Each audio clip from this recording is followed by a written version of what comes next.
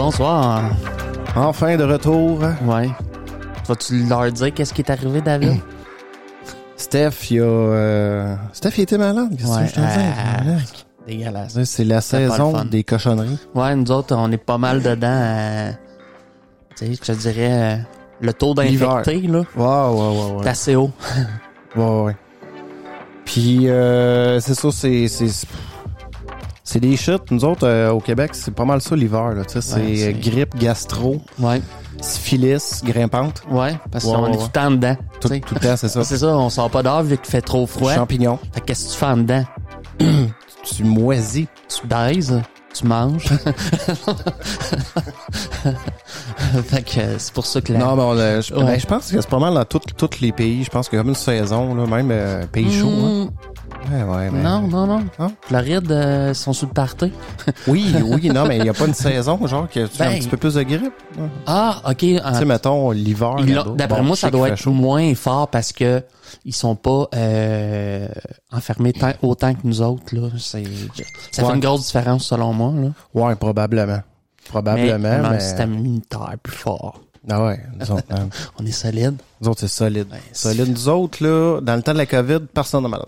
Exact. Personne n'est malade. Corée du Nord, là, c'est rien à côté de nos résultats. Mais non, écoute, ça tombait, là. Hein, des mouches, hein? Ça, c'est pas fin. Mais non, mais là, ils vont dire, non, nous autres, non, quand même. C'est pas parce qu'on est le 9 février qu'on a le droit de faire ça, Steph. Et puis là, dans pas long, Steph. Je peux-tu le souhaiter? Ouais. Le 9, là. Ouais. Ça va être à mon beau-père. Guy? Oui. Mais oui. Voilà, bonne fête, Guy. Oui, bonne fête, Qui était venu nous parler du théorème de Fermi. Exactement. Guy, on t'attend pour un prochain podcast. On aimerait bien ça. Ouais. J'ai acheté un petit cadeau, là. Fait que, un livre, une bonne brique. Oh. Qui va peut-être pouvoir nous arriver. Ça serait intéressant, ça. J'ai-tu le droit de le dire là? Dans le fond, ce sera pas publié avant samedi. Il l'écoute pas. Ouais, c'est ça. Il écoute à quel point, je sais pas. Des fois, il m'en parle. Il me glisse des petites choses comme ça, à gauche, à droite. Ouais. Mais... Vos jokes sont pas bonnes, maintenant. Non, j'ai acheté le livre Spinoza, l'homme qui a tué Dieu. Je pense. C'est ça. Ouais. Ça risque d'être intéressant. C'est quoi exactement? Spinoza, qui est un philosophe, je crois, mathématicien dans cette branche-là. Il a pété Dieu, lui. Il a tué Dieu, je sais pas, parce que il est un des premiers qui a remis en cause, je pense... L'existence de Dieu. Le christianisme et tout, la théologie en tant que telle. Non, mais ça, c'est c'est ça, c'est lui qui a, tu sais, à partir de lui, il y a une multitude, je pense, de penseurs qui ont dit, il est pas si con que ça, ce gars-là. Ouais. C'est ça. Ouais, j'aime ça. Mais sinon, tout le monde, bienvenue au laboratoire d'idées. Ben oui. T'en compte ça? Toujours là, nous. Toujours. Pour une 56. Ouais. C'est bon. Épisode 56. Ouais. C'est quand même bien. On reparlera, mais qu'on en ait 200. Ouais, par là, en plus, on a pété le 5000 dans le monde. On était contents. On a eu notre badge de pas de bean. Exact. Écoute, c'est une page avec... c'est pas... Mais non, mais j'ai lu, il souhaite, tu sais, il te conseille fortement de publier le badge. Pour dire. Ouais. Tu sais, nous autres, notre parole, c'est de l'art, fait que pas besoin de preuves, là. Ben non. C'est... Nous autres, on se vante jamais. Jamais. Non. C'est qu'on est bon. Ben non. Mais non, c'est pas vrai. Non. Mais merci tout le monde qui nous suivent depuis le début, qui sont là depuis le début, qui... Penses-tu qu'il y en a qui sont là? Moi, je pense que oui. Ouais, hein? Je pense que... Penses-tu qu'il y en a qui se souviennent de nos premiers épisodes avec notre matériel de... Tu sais, désuet. Pas désuet. Moi, je te dis, mettons, les podcasts que j'y suis depuis le début. Presque. Okay. Tu sais, les podcasts que j'écoute beaucoup. Ouais. J'y suis depuis le début. Puis tu vois le changement, tu vois... tu sais, t'acceptes leurs défauts. Oui, c'est sûr. Ouais. Non, mais tu vois une évolution aussi à travers le temps. Tu sais, à mesure que les épisodes, Exact. On développe des aptitudes. Parler. Exact, c'est ça. Fait que, non, c'est ça. Puis, merci. Merci à toute la francophonie qui nous écoute. Écoute, on sait pas, peut-être quelques Anglais qui ont... Non, pas tant. Je travaille sur un projet de doublage. Non, en français canadien, là, comme on écoute nos films. Là. Oui. Non, mais ce qui serait hâte, c'est avec une voix off. Oui. Tu nous entends parler? Oui, sauf là, que... Ouais. Ça, c'est malade. Ça serait... Tu sais, là, Canal D, là. Ouais. Ouais.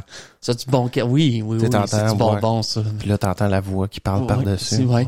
Oh, Ouais. Ça serait malade. Ça serait vraiment fort.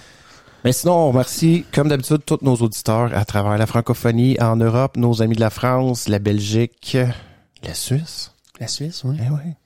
Nos chumés de l'Afrique aussi. Oui, quand même. Nos amis américains aussi, nos amis du Canada et nos brothers. Du Québec. From le Québec. Yes. Fait que peace, Québec, peace. Et toi? Sinon, ben là, à part ta semaine de marde, t'as eu... Non, je m'en suis remis. Je me suis dit, là, je me guéris. Je te dirais que je suis arrivé ça avec certaines appréhensions, Steph. Ouais. Tu disais, je suis pogné de quoi? J'ai amené mon N95. Oh, OK.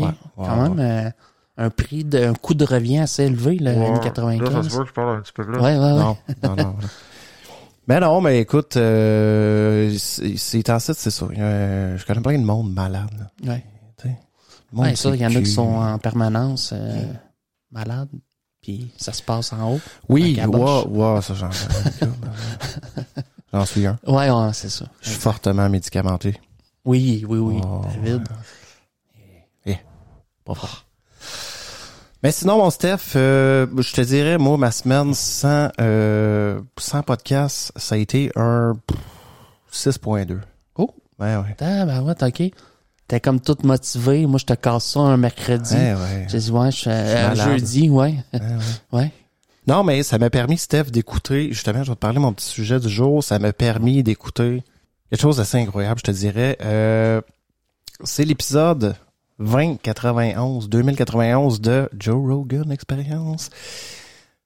Mais c'est Joe Rogan, hein, tu sais, c'est Joe. Fait que Joe, son invité, des fois, tu sais, Joe passe des fois sur des espèces de longues allégories. Ouais. Qui finissent plus. Puis donc, son invité ne parle très peu, mais et j'ai écouté d'autres podcasts avec cet invité-là, qui est Diana Walsh Pasulka. Ouais. Incroyable parce que, là, tu vois, je m'en vais où avec ça. Dans le fond, elle est titulaire, d'un baccalauréat à l'Université de Californie, Davis, une maîtrise, à la Graduate Theology Union de Berkeley. Puis elle a puis un doctorat aussi de l'Université de Syracuse. C'est pas une petite pointure. C'est une experte en théologie, en religion.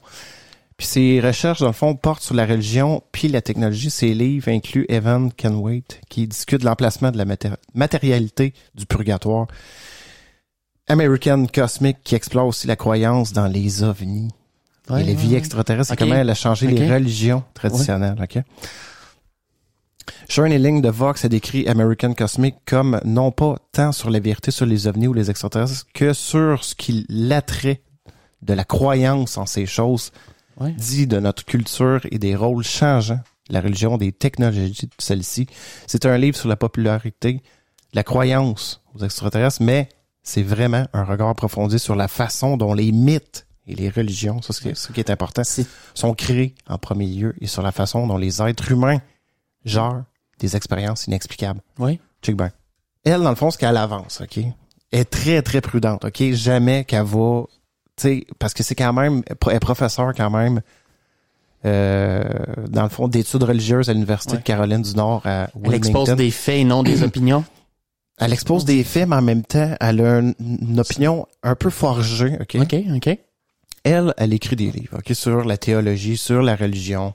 Elle s'intéresse beaucoup à ça, sur les grands penseurs. Puis là, elle a remarqué, dans le fond, que à travers son analyse, mettons, de certains grands prophètes ou grands... Je sais pas comment on les appelle, les... Grands... je sais pas. Pas théologiens, mais les grands contactés, mettons, comme, je sais pas, moi... Mettons un exemple comme Thérèse d'Avila, qui est une religieuse, Tous ces grands penseurs-là qui ont, à une certaine époque... Accéder à Dieu. Oui, exactement. C'est que ils décrivent leurs expériences, comme des expériences quasiment de prière intense, de méditation, qui amènent vraiment quasiment à une espèce d'état de conscience. Un peu comme les moines. Les moines tibétains qui rentrent dans une espèce de méditation. Tu m'en avais déjà parlé, même que la méditation, quand tu vas loin, tu peux aller vraiment loin, exact. avoir des êtres. Ouais. Puis elle s'est rendue compte que ces grandes personnes-là qui ont marqué, mettons, ces grands contactés-là de la religion, ouais. OK? Elle s'est mise à remarquer que quand elle traduisait, OK, leur témoignage, elle se rendait compte que ça ressemblait pas mal à des témoignages de gens qui ont été contactés, mettons, par des extraterrestres. Je comprends. Fait que là, c'est le phénomène reste le même à la base, on se dit. Exact, Ouais, c'est ça. ouais, Là, ouais. comment ça que depuis les années 1300, 1400, depuis que... Puis là, elle a fait le lien. Dans le fond, elle était vraiment zéro intéressée à ça. Là. Elle est zéro. Puis là, elle a commencé à faire des liens comme ça, puis elle s'est rendue compte qu'en traduisant les textes religieux, ces religieux-là, elle s'est rendue compte que, crème, y a-tu un lien? Est-ce que c'est un phénomène qui dure depuis, mettons, plus longtemps qu'on pense, puis que ça a été vu comme si c'était, des dieux ou peu importe. Ben, c'est un phénomène qui s'est fort probablement modifié. Exact. Aujourd'hui, on en est aux extraterrestres, mais la base reste la même. Exact. Tu sais, la question qu'elle se pose, elle se dit pourquoi que le gouvernement américain, en 2017, tu te rappelles, oui. Le New York Times sort les fameuses vidéos du Pentagone. Ouais. Qui ont été approuvés, qui ont dit effectivement, il y a eu la commission d'enquête, aux États-Unis, là-dessus, qui disent qu'effectivement, il y a un phénomène qui se passe qu'on comprend pas. OK? Ouais. Je vais me perdre en conjecture, puis je vais me perdre surtout parce qu'il y a tellement de choses qui se sont dit pas juste elle est passée aussi à Lex Freeman, mais c'est loin d'être une illuminée. La fille est très, très terre à terre. Elle se pose juste des questions à savoir, ce phénomène-là dure-t-il depuis bien avant? Est-ce qu'il a influencé même la religion, tu sais? Est-ce que les religieux de l'époque, voyaient d'autres choses? En tout cas, c'est dur à décrire. Allez voir, dans le fond, excuse-moi, Diana Walsh Pasulka. D'ailleurs, elle a écrit 2 livres, là, American, c'était quoi son premier que je t'ai dit? C'était American Cosmic. Puis, elle a écrit un nouveau qui s'appelle Encounter, dans le fond, qui rencontre des gens et qui ont été contactés, par des extraterrestres, on va dire. Bon. Mais est-ce qu'aujourd'hui, on appelle les gens, plutôt que de parler à une autre époque, on aurait parlé, hey, j'ai vu un ange, j'ai vu quelque chose. Aujourd'hui, on parle d'extraterrestres. Exact. Puis demain, ça sera de quoi? Ça sera d'entité. C'est ça, parce que, c'est dimensionnel. Mettons, est-ce que c'est un phénomène comme religieux, un peu, tu sais? Est-ce que c'est un phénomène, tu sais, je sais que on peut pas dire que, tout le monde est fou. Tu sais, mettons, tous ces gens-là sont fous. Tu sais, je veux dire, est-ce qu'il y a quelque chose qui se passe, mais est-ce que tout ça, c'est le cerveau qui fait ça? Mm-hmm. Tu sais, est-ce que ça va c'est juste l'être? Tu sais, on en a parlé souvent de ça, là. Ouais. Mais je trouve ça intéressant qu'elle amène cette espèce de twist, là. Mais puis même si on était la seule personne à le voir, tu sais, je veux dire, je peux quand même croire qu'il y a une raison pourquoi t'es la seule. Tu sais, ça veut pas dire que parce que t'es le seul ou une des seules. Tu sais, je sais pas. C'est ça. On va savoir. C'est sûr que là, tu sais, les sceptiques vont dire, tout ça, c'est de la bullshit. Tout ça, c'est dans la tête. Tout ça, c'est... Mais ça reste qu'il y a quelque chose qui se passe. Tu sais, je veux dire, si le gouvernement a fait enquête, s'il y a des gens qui ont vu ça, je peux pas croire que tout ça, c'est faux. Ouais. Il y a quelque chose. C'est peut-être pas ce qu'on pense. Tu sais, c'est peut-être des phénomènes atmosphériques qu'on connaît pas. C'est peut-être, tu sais, ça peut être n'importe quoi. C'est peut-être un phénomène aussi de... Tu sais, j'irais pas avec un phénomène d'hystérie collective qu'on a déjà parlé, mais est-ce que l'esprit humain, est-ce que l'esprit en groupe peut créer une espèce de... Ça dure depuis quand même très longtemps, là, même exact. Tu sais, depuis la préhistoire ou tu sais, avant Jésus-Christ aussi, tu sais, je veux dire, on parle d'êtres supérieurs, on parle d'espèces de gens avec des pouvoirs, des hommes à moitié taureau, à moitié humain. Tu sais, je veux dire, puis si on pouvait reculer encore, je sais pas, à l'époque des hommes de Cro-Magnon, tu sais, les premiers dessins qui ont été faits dans les cavernes, tu sais, je veux dire, tu sais, c'était toujours des espèces de dieux venus du ciel. Ça a tout le temps été ça, tu sais. Faut pas conclure, tu sais, je veux pas qu'on conclue là-dessus de dire, les deux sont capotés par de ça. Je trouve ça juste intéressant qu'elle amène cette espèce de côté-là. Ouais. C'est vrai, une espèce de twist qui dit, c'est le même phénomène qui se passait dans la religion catholique. Là. Quand tu regardes ça, c'était la même affaire. Exact. C'était, tu sais, les gens croyaient à cette époque-là là, que, j'ai vu Jésus. Tu sais, tu te rappelles? Oui. Puis il y avait la vérité absolue, là, mettons, les... C'est vrai, pareil. les grands prêtres, les grands religieux de cette époque-là, c'était tout le temps « Ah, j'ai reçu un message de Dieu. » Pendant ma prière. Mais c'est ça, tu sais. On pourrait dire « Ouais, c'était tout de la bullshit pour manipuler le monde. » Oui, peut-être. Aussi, Mais je trouve ça vraiment intéressant. Dans le fond, je vais Diana essayer. Walsh. C'est Diana Walsh, Pasulka. Pasulka. Ouais. Vraiment intéressant, dans le fond, que quelqu'un qui étudie la théologie, qui a un bon background, s'intéresse à ça. Puis, je vais essayer de lire American Cosmic. J'attends ça avec impatience. Semaine prochaine, quand même on my desk. Puisque le gars, c'est 2 briques. Ouais, c'est ça. 2 briques de 600 pages, man. Ouais. J'ai 600 pages. Tu travailles, tu t'installes un casque avec ton livre qui tient. Il faut que je te fasse un résumé en 2 heures max, de 40 pages sur 600. Ouais. Ah ouais. T'es capable, David? Ouais, j'ai le temps. T'as le temps, surtout. Ouais, j'ai 3-4 heures le soir. C'est la fameuse vie qui fait qu'on... Ouais. Moi, mes enfants, fuck off, là. Ouais, va chier. Bon. On vient. On vient.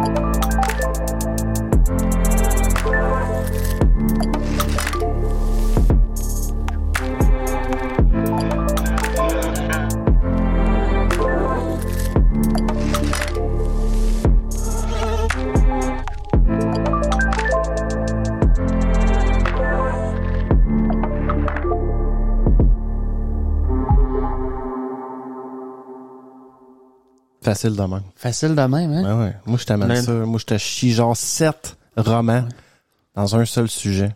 À propos d'un podcast. Ouais, mettons 4 phrases. Je t'ai parlé de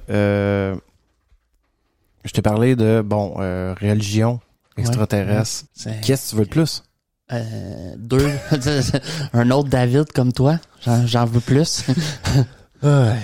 Sinon, ton petit... Il est humble, hein, notre David. David, là, c'est l'humilité. Non, mais le pire, c'est que ça doit être crissement mal résumé. Mais non, c'était clair, inquiète-toi pas, David, c'était... Mais, c'est ça. Allez voir ça. Ouais. Ton sujet, mon style. Oui, on va se faire du fun, on va aller dans les étoiles. Oh! Oui. Ouais, on va aller voir nos chummés, justement. Oui, dans l'étoile, ça me tentait. Je crois que j'ai fait un podcast là-dessus, mais c'est dans nos 2 ou 3 premiers podcasts. Je parlais d'astrophysique. Astrophysique, pas tant. Je l'avais fait. Il me semble qu'on n'a pas vraiment creusé ça. OK. Ben, en tout cas, j'étais pas certain. Mais ça va être nice parce que justement, on n'a pas vraiment abordé l'astrophysique. Puis je trouve que l'astrophysique permet d'accéder un peu à la physique.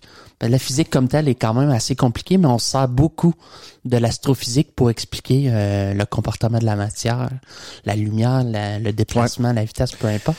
Parce que, mettons, tu sais, t'avais parlé, genre, mettons, peut-être multivers, voyage dans le temps, mais on parlait toujours de la perspective, oui, mais c'est sûr qu'en parlant de multivers, on avait fait la genèse. Je pense que t'avais fait un peu la genèse, du Big Bang. Mais ce soir, je vais vraiment quand même me conseiller sur l'astrophysique, puis on va essayer de découvrir un peu qu'est-ce que c'est. L'astrophysique est une branche de la physique qui étudie les propriétés physiques et le comportement des objets célestes dans l'univers. Elle cherche à comprendre les lois fondamentales de la physique qui gouvernent ces objets, allant des étoiles et des planètes aux galaxies et à l'ensemble de l'univers. L'astrophysique combine les principes de la physique avec l'observation du cosmos pour élaborer des modèles et des théories qui expliquent les phénomènes observés dans l'espace. Donc, c'est quoi les objectifs de cette astrophysique? C'est comprendre l'origine et l'évolution de l'univers. Ouais. L'astrophysique cherche à remonter le temps jusqu'au Big Bang, l'événement qui a marqué le début de l'univers observable. Elle explore l'évolution des structures cosmiques, des premières étoiles à la formation des galaxies. On parle 13,8 milliards à peu près. Hein? D'années, oui. Ouais. Pour l'explosion. Oui.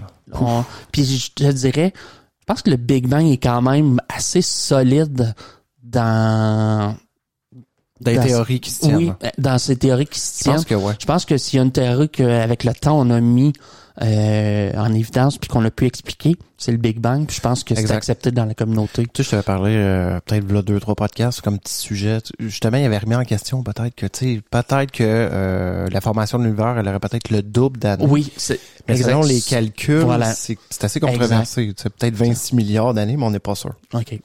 L'astrophysique examine comment les étoiles naissent à partir de nuages de gaz et de poussière, fusionnent des éléments dans leur noyau et évoluent au fil du temps jusqu'à la fin de leur cycle de vie. Ouais.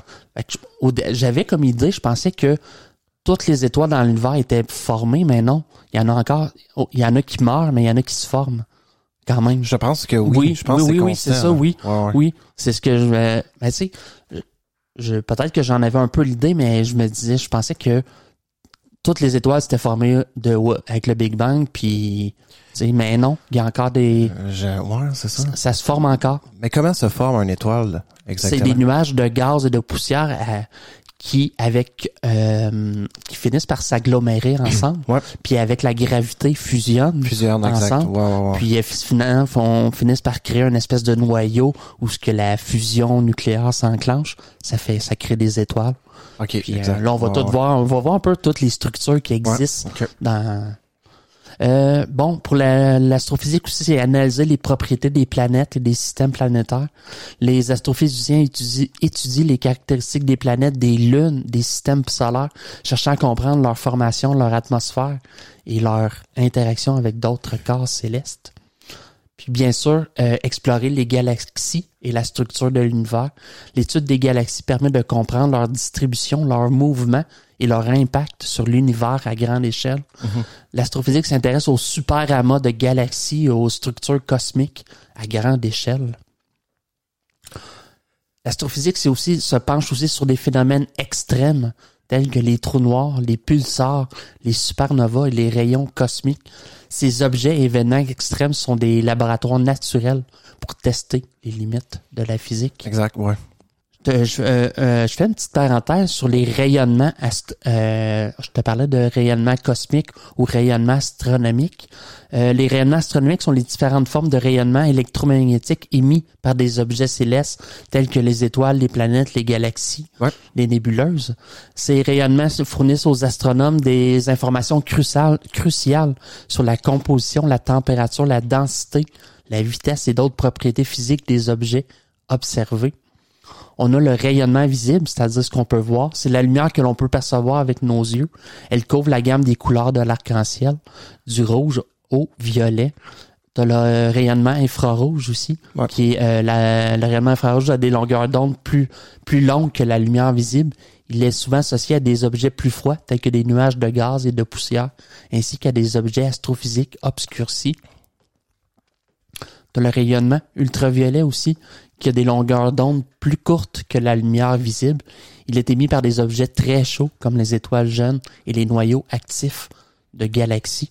Je te résume ça là-dessus parce qu'on va revenir quand même souvent là-dessus. Ça nous donne les bons indices aussi de comment ils détectent ces choses-là. Exactement, oui, voilà. C'est des marqueurs évidents pour eux autres. C'est les principaux marqueurs qui voient. Exactement, pour expliquer comment on fait pour étudier l'univers. Exact. Tu as le rayonnement radio. Le rayonnement radio a des longueurs d'onde beaucoup plus longues que la lumière visible. Il est émis par divers objets astronomiques, y compris des galaxies, des étoiles, des nuages de gaz et des phénomènes tels que les pulsars qu'on va voir tantôt. Le rayonnement micro-ondes aussi, qui a des longueurs d'onde plus longues que l'infrarouge et plus courtes que les ondes radio. Il est associé à des processus cosmiques tels que le rayonnement de fond micro-ondes émis peu de temps après le Big Bang. Okay. Cette espèce de rayonnement qui provient du fin fond de l'univers, qui est constant, je crois. Puis ils savent-tu la cause exacte ou c'est juste un écho de la force du... C'est un écho de la force, je te dirais. On va parler tantôt de matière noire, d'énergie noire aussi. Fait que c'est toutes des matières, des substances qui font c'est là que mes questions vont être sûrement nombreuses. Oui, je vois. Mais aussi, tu disais tantôt la théorie du Big Bang. Dans le fond, je pense qu'il y a beaucoup d'indices qui montrent aussi, tu sais, vu l'expansion, Oui. L'univers, ça donne beaucoup d'indices qu'il y a eu un point de départ qui a été sûrement Exactement. extra puissant. Exactement. Donc, les évidences pointent beaucoup vers un... Oui. Puis je pense que, en tout cas, je trouve que c'est un bon point de départ Exact. pour expliquer les choses. Puis ça, je te disais que ça fait une théorie qui se tient en général, ça, tu sais, Ouais. qui permet. Ouais. Le rayonnement X, qui a des longueurs d'onde plus courtes que la lumière ultraviolette, il est émis par des objets très chauds, tels que les étoiles à neutrons, les trous noirs, les étoiles binaires et des régions chaudes du gaz interstellaire. Et le rayonnement gamma, que les plus courtes longueurs d'onde, est associé à des phénomènes très énergétiques, tels que les supernovas, les sursauts gamma et d'autres processus impliquant des particules subatomiques. Les supernovas qui se trouvent à être des... C'est lorsqu'une étoile, ça prend, on va le voir tantôt, un petit peu plus loin, oui, je vais l'employer, oui, un peu, okay. Quel type de... OK. Donc, c'était pour le rayonnement. Ensuite, puis étudier les exoplanètes et la recherche de la vie extraterrestre, c'est aussi une branche de l'astrophysique qui, même encore aujourd'hui, continue. Ouais. Puis, analyser la nature de la matière et de l'énergie dans l'univers. L'astrophysique examine la composition chimique de l'univers, la distribution de la matière noire, de la nature de l'énergie noire qui influe sur l'évolution cosmique. Mm-hmm. On fait ça comment? Observer le ciel, David. Tu sais, on prend ça un verre grossissant avec des lunettes. Non, mais non, mais avec nos les satellites. méthodes, oui, c'est nos ça. Satellites Ça repose beaucoup sur l'observation. L'astrophysique repose sur des observations astronomiques utilisant des télescopes terrestres et spatiaux pour collecter des données à différentes longueurs d'onde du spectre électromagnétique. Ouais. La spectroscopie permet aux astrophysiciens d'analyser la lumière émise par les objets célestes pour déterminer leur composition chimique, leur température et d'autres propriétés.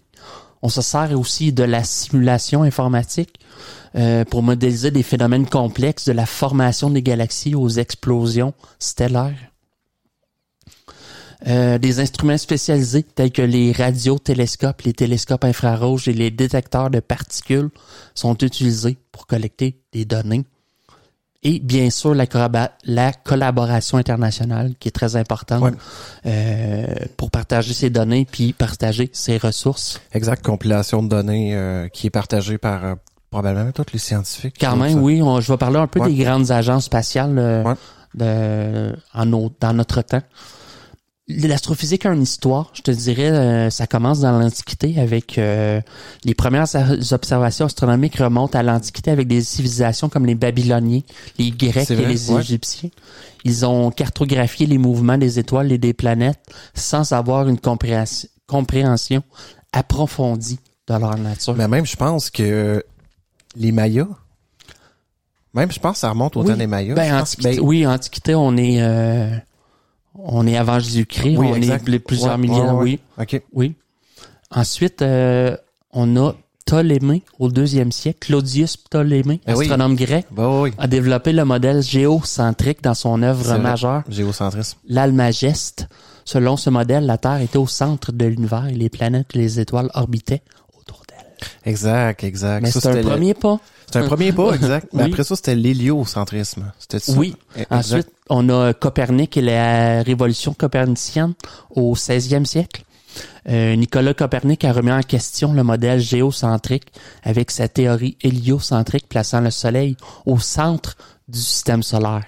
Même que je crois, en tout cas, je pense que il plaçait même pas notre système solaire au centre de l'univers non plus, là. C'était vraiment... Ouais. Hey, tu sais, je sais pas à quel point qu'il savait aussi qu'il y avait d'autres galaxies. Tu sais, parce que un siècle plus tard, au 17e, t'as Galilée qui a pour la première fois utilisé des lunettes astronomiques pour observer les planètes, les lunes de Jupiter et d'autres objets célestes. Ces observations ont renforcé le modèle héliocentrique de Copernic. Ensuite, toujours au 17e siècle, t'as Newton avec sa gravité. Oui. Ouais. Isaac Newton a formulé la loi de la gravitation universelle, expliquant comment les objets s'attirent mutuellement en fonction de leur masse et de leur distance. Cette loi a fourni une explication mathématique des mouvements célestes. 18e siècle, des observations de William Herschel. William Herschel a découvert Uranus en 1781, élargissant ainsi notre connaissance du système solaire. Il a également réalisé des études approfondies sur la distribution des étoiles dans la Voie lactée. Quand même. Ouais. Des télescopes de base, quand même. Oui. D'être capable de... Quand même. Vous pouvez quand même voir assez loin, là. Oui. Ouais. Je pense que tu as les limites avec les télescopes optiques comme tel. Oui, c'est ça. Mais c'était déjà bon quand même. Même la fameuse, l'œil rouge de Jupiter. Là, ça tâche, là. La tache rouge c'est une tempête qui dure depuis 300 ans, si je me trompe pas. Exact. Puis ils montraient l'évolution quand ils l'ont trouvé, je pense, c'est pas mal dans ces années, là, 16-1700, qu'ils voyaient déjà la tache, mais elle était plus petite. Elle était plus petite, OK. Puis ils montraient un graphique l'autre fois de comment qu'elle a grossi avec le temps. Là. Ouais. Une tempête que... Ben, c'est des géantes gazeuses qu'on appelle. Oui, exact. C'est ça. Mais cette tempête-là dure depuis... Cet œil-là... Oui. C'est... Puis je pense que la tempête n'est pas la grosseur de la planète Terre. Oui, ou quelque chose comme ça. C'est vraiment impressionnant. Ouais. 19e siècle, on utilise la spectroscopie et l'analyse des étoiles. L'utilisation de la spectroscopie a permis d'analyser la lumière émise par les étoiles. Gustav Kirchhoff et Robert Bunsen ont développé des techniques pour identifier les éléments chimiques présents dans les étoiles. OK. Un spectromètre, ça ressemble à quoi comme machine? Un spectromètre, je crois que ça décompose la lumière. La lumière rentre par une lentille. Okay, ça décompose les différentes longueurs d'onde qui composent cette lumière-là. Avec ça, ils sont capables de déterminer, Oui. Disons que si l'étoile en question, est composé d'hydrogène, genre à 70%, 35% d'hélium, 5% mettons de d'autres éléments. Ben en décomposant la lumière, on peut voir lesquels de ces éléments justement. Parce que dépendamment de l'élément, il renvoie ou émet des longueurs d'onde de lumière différentes. Ça veut dire juste avec la longueur d'onde de lumière, on est capable de déterminer. Oui. Quels éléments qui sont en cause là-dedans. OK, ça, je savais pas, c'était juste qu'on pouvait être vraiment oui. décomposer dans le fond les lumières de cette façon-là pour voir de quoi la planète est faite. Je pense qu'on a découvert aussi que la lumière c'était plus que ce qu'on voyait parce que là quand on tombe dans l'infrarouge, dans les rayons gamma, c'est aussi qui sont d'autres rayonnements mais qu'on ne voit pas à l'œil nu. Exact. Qui peuvent être quand même très énergétiques, très dangereux aussi. 20e siècle, relativité générale d'Einstein. Ouais. Formulée en 1915, a fourni une nouvelle compréhension de la gravité en tant que courbure de l'espace-temps. Ouais. Il a également eu des implications pour la compréhension de la structure de l'univers. 20e siècle aussi. Même que Einstein, c'est un des premiers à théoriser, dans le fond, sur les trous noirs, si je me trompe pas. Oui. Est-ce que c'est Einstein? Je suis pas certain, oui. Qui a émis l'hypothèse des trous noirs. Exact. Puis là, tout récemment, on a finalement photographié un trou noir. Là, dans le fond. Dans le fond, c'est photographié. C'est invisible un peu à l'œil nu, mais c'est plus les effets que ça a sur la lumière, la matière autour. Les premières photos qu'on a vues, dans le fond, qui appuyait la fameuse thèse d'Einstein presque 100 ans. Au 20e siècle aussi, on a la découverte de l'expansion de l'univers. Monsieur Edwin Hubble, avec du télescope, a observé que les galaxies s'éloignent les unes des autres, indiquant une expansion de l'univers. Cette découverte a mené à la formulation de la théorie du Big Bang. Oh, OK, je pense c'est quand même assez récent. Oui. Hubble, 20e siècle, donc probablement, je pense, après Einstein. Mais je peux pas j'ai pas de date. C'était quoi la théorie de base? Avant la théorie du Big Bang, c'est ça que je suis quand même curieux parce que je trouve que je pensais que ça avait déjà été formulé avant. Non, il faut attendre Monsieur Hubble. Monsieur Edwin Hubble? Ouais. Je voulais juste voir, mettons, 1889 à décès 1953. Quand même. Fait que début du 19e siècle, probablement. Il était dans sa vingtaine. Ouais. Probablement faisant suite à Einstein, là. C'est que... Probablement, exact, c'est ça. Ouais. Puis, 20e siècle et au-delà, 21e siècle, l'avènement de l'ère spatiale a permis des observations plus précises avec des télescopes spatiaux, tels que le télescope Hubble. De nombreuses missions spatiales ont étudié les planètes, les étoiles, les galaxies, les trous noirs et d'autres objets célestes. Toi, Edwin Hubble aussi, je savais pas qu'il avait permis d'améliorer aussi, dans le fond, il a démontré aussi l'existence d'autres galaxies en dehors de notre Voie lactée. Oui, je pense que j'ai rien là-dessus. C'est quand même étonnant, je savais pas que... Oui. Je te parle de quelques instruments qu'on peut utiliser. Tu sais, je te parlais de spectromètre tantôt. Ouais. On a le fameux télescope optique qui observe la lumière visible selon les instruments astronomiques classiques. Ils permettent d'observer des étoiles, des planètes, des galaxies et d'autres objets célestes. Le télescope spatial Hubble, est un exemple bien connu c'est un télescope optique. Ouais. Télescope radio, cet instrument capte les ondes radio émises par les objets célestes. Les radiotélescopes sont essentiels pour étudier les phénomènes tels que les pulsars, les quasars et les émissions provenant de nuages de gaz, qu'on verra plus tard aussi. Télescope infrarouge aussi, le James Webb, qui fonctionne beaucoup avec la technologie infrarouge pour prendre ses photos ou observer le ciel. Plus de précision, j'imagine? Oui. Ouais. Les télescopes infrarouges observent la chaleur émise par les objets célestes. Ils sont utilisés pour étudier des objets froids comme des nuages de poussière et pour pénétrer les zones où la lumière visible est absorbée. OK. Vraiment. Tu as des télescopes à ultraviolet. Ces télescopes observent dans la partie ultraviolette du spectre électromagnétique. Ils sont utiles pour étudier des phénomènes tels que la formation d'étoiles, les atmosphères planétaires et les étoiles chaudes. Tu as les télescopes X et gamma qui observent des rayonnements de très haute énergie. Ils sont utilisés pour étudier des objets extrêmement chauds comme les étoiles à neutrons et les trous noirs, ainsi que des phénomènes violents tels que les supernovas. Tu as les spectroscopes qui analysent la lumière en la décomposant en ses différentes longueurs d'onde. Cela permet aux astrophysiciens de déterminer la composition chimique des objets célestes, leur mouvement et leur température. Tu as les caméras CCD, qui sont des caméras à dispositif de charge couplée qui sont utilisées pour capturer des images de haute résolution du ciel. Elles équipent de nombreux télescopes et satellites fournissant des données essentielles pour l'analyse et la documentation. Ça, c'est vraiment le James Webb, là, c'est vraiment imageur infrarouge, spectrographe infrarouge, voilà. Spectro-imageur infrarouge, imageur proche infrarouge. Ouais. Je pense que ça doit être la meilleure technologie qu'on a présentement. Là. Exact. Ouais. On utilise aussi les satellites et les sondes spatiales, des missions spatiales telles que, Hubble, le télescope spatial Spitzer, que je ne connaissais pas, la sonde Voyager aussi, qui ont considérablement enrichi notre compréhension de l'univers en fournissant des données provenant de l'espace. Exact. Et on a notre réseau de télescopes qui nous vient de notre collaboration internationale. Puis, pour étudier un phénomène, on peut utiliser différents télescopes. Ils peuvent les coupler aussi. Oui, coupler, c'est ça, exactement.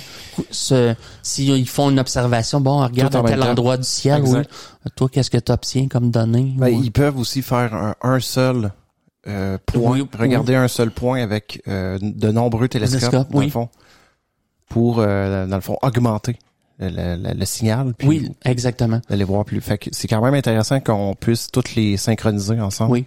En tout cas. En grande partie. Oui. Exactement.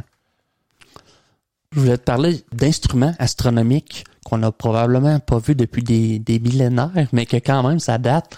L'astrolabe, qui est un instrument astronomique. Tu sais, je pense que... Ouais, ça me dit de quoi? Oui. Ouais. Le bolomètre, qui est un dispositif de mesure du rayonnement électromagnétique incident. La sphère céleste. L'astrolabe, attends. OK, l'astrolabe, c'est comme une espèce de plaque ronde avec... Tu fais tourner des cadrans, là. Exact. Oui. Le deuxième, tu me disais, c'était? Oui, le bolomètre. OK. Ouais. OK, écoute, c'est OK, c'est T'en comme... as peut-être un classique, David, je te dirais le Canterbury Astrolabe Cadran. C'est un astrolabe au British Museum. Semblable... Ça, c'est le bolomètre. Oui, ça ressemble. C'est comme un cadran. Oui. Pour prendre l'humidité, là. Là, on a le Cosmolab aussi, qui est un ancien instrument astronomique. Il y avait c'était quoi donc qui utilisait les voyageurs en bateau? Le sextant? Ouais. Oui, le sextant, c'est ça, c'est un. En fait, c'est pour aider à la navigation, mais quand même. Ouais. C'était pas pour l'observation, mais pour la navigation, c'était quand même. Mais Cosmolab, j'ai pas trouvé. OK. Si je te parle de inclinomètre qui mesure, c'est un instrument utilisé pour mesurer l'inclinaison d'une surface par rapport à la gravité locale. OK, puis ça a vraiment... OK, mais ça l'aidait aux astronomes? Non, je pense que avec l'inclinomètre, ça permettait de mesurer l'inclinaison de la Terre par rapport à la gravité, je crois. Ouais. Oui. Ça ressemble bon. Ouais. C'est comme un niveau. Écoute. On a le fameux planisphère aussi. C'est ça qui était... Planisphère? Ouais. Qui était une classe de cartes du ciel.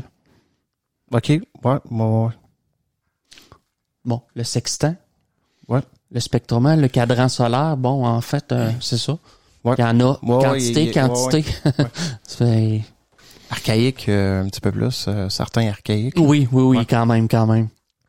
Ben, là, aujourd'hui, je te dirais que ce qu'on utilise, c'est le télescope spatial James Webb, qui est l'observatoire spatial le plus complexe et puissant jamais construit. Il a été développé par la NASA avec la participation de l'Agence spatiale européenne et de l'Agence spatiale canadienne. Crème, on a fait de quoi, le Canada? Oui, quand même. Connais-tu la machine densitaire? Denticitaire, excuse-moi. Le mécanisme engrenage connu. Oui. Je pense que c'était pour... je sais pas, faudrait que je relise un peu, mais c'est quand même mystérieux, ça. Attends, je sais. Denticitaire, écoute, ça date, ça serait... Oui, j'ai les mécanismes ancien ordinateur astronomique analogique. 87 avant Jésus-Christ. Oui. La complexité des engrenages, là, c'était... Oui. Puis on sait que les premiers cadrans engrenages, je pense, ça date les premiers horlogers, je pense, c'était quoi, 12e siècle, 10e siècle? Ben, officiellement, mais sauf qu'on... Mais ceux-là, même il y a quand même un mystère autour de... Oui. En fait, ils ont trouvé ça dans l'épave de l'anticitaire. Donc, c'est pour ça qu'ils appelaient ça la machine d'anticitaire. Okay. Puis c'est quand même... vous irez voir. Ils ont fait des reproductions de la machine d'anticitaire, mais... C'est quand même un bijou d'engrenage et de technologie. Jamais qu'ils pensaient qu'avant Jésus-Christ, on pouvait créer des affaires aussi complexes. J'avoue. Le Canada fournit au télescope un instrument scientifique et un détecteur de guidage. Le télescope James Webb a été lancé le 25 décembre 2021. Il fonctionne principalement dans l'infrarouge et est conçu pour poursuivre les travaux du télescope spatial Hubble en effectuant toutefois ses observations dans des longueurs d'onde plus longues. Son miroir primaire a un diamètre de 6,5 mètres, ce qui est presque 3 fois plus grand que celui de Hubble. Le télescope James Webb emporte 4 instruments, bon, qu'on disait, une caméra qui fonctionne dans le proche infrarouge, une qui fonctionne dans le moyen, ainsi de suite. C'est vraiment axé, comme on l'a dit, sur l'infrarouge. Je te parle aussi un peu du télescope Hubble qui était, en théorie, était supposé d'avoir 15 ans de vie souhaitée. Il a été rénové, par exemple. Télescope spatial Hubble, nommé d'après l'astronome Edwin Hubble, est un observatoire astronomique en orbite terrestre lancé en 90. Il a révolutionné notre compréhension de l'univers en fournissant des images et des données d'une qualité exceptionnelle. Ouais. Le Le télescope Hubble a été lancé à bord de la navette spatiale Discovery le 24 avril 90. Il a été placé en orbite basse terrestre à environ 547 km au-dessus de la surface de la Terre. C'est quand même pas si loin. 547 km, ouais. Quand même. En hauteur, là. Ouais. L'orbite du Hubble permet d'éviter la distorsion de l'atmosphère terrestre, offrant des images plus nettes et moins déformées par les effets atmosphériques.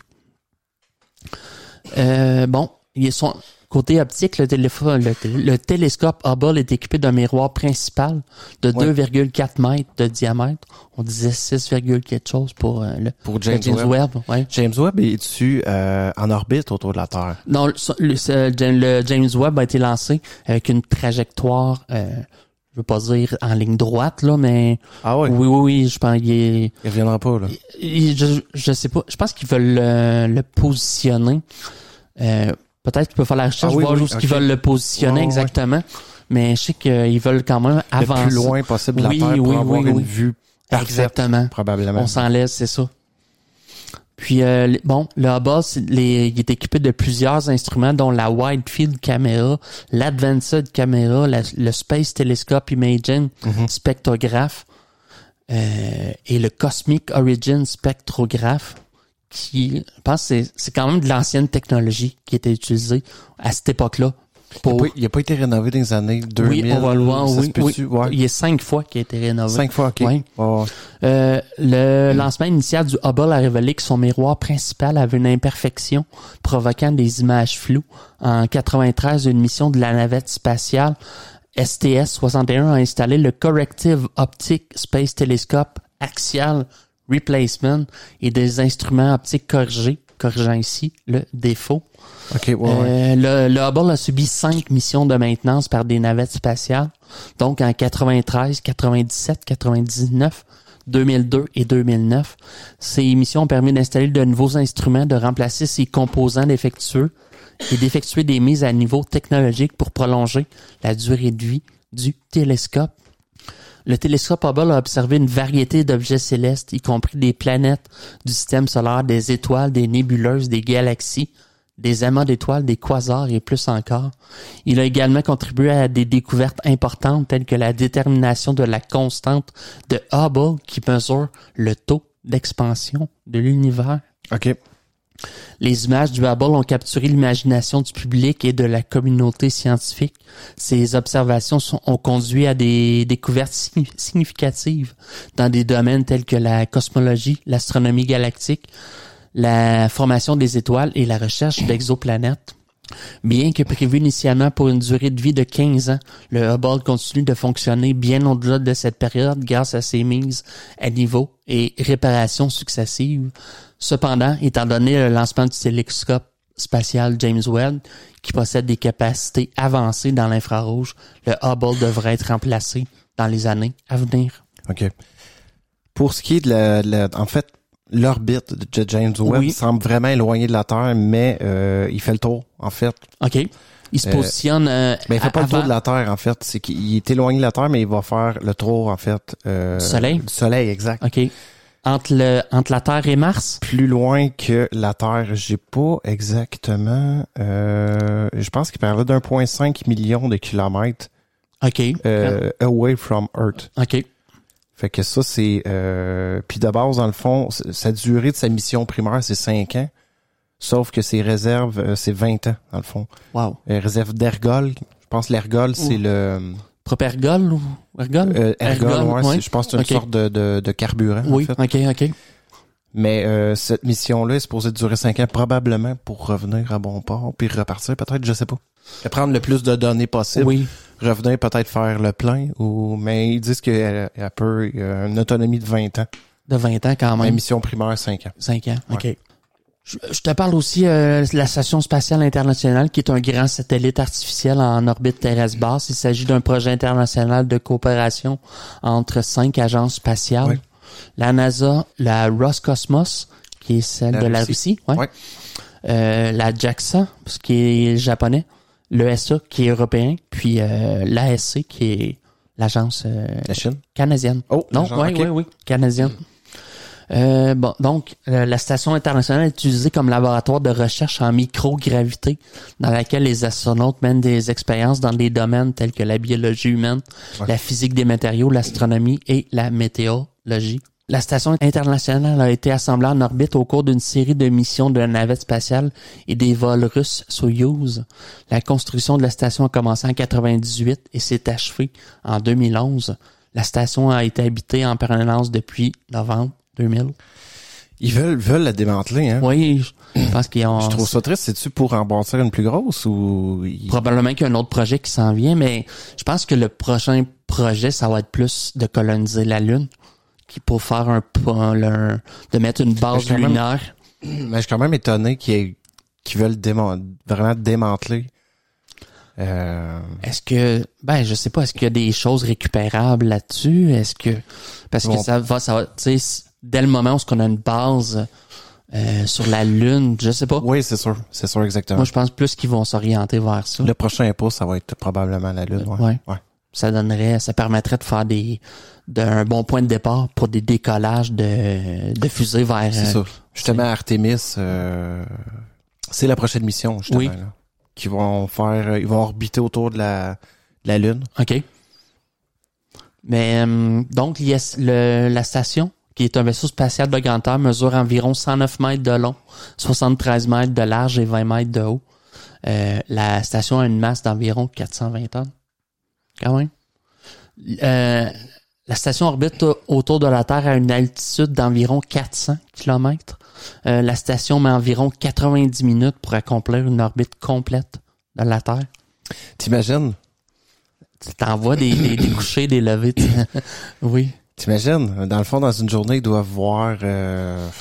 Donc, c'est 1h30. Donc... 20... En tout cas, 15... 16... lever et coucher de soleil. Oui. Wow. Ouais. Je te parle aussi un peu, les grandes agences spatiales aussi dans le monde.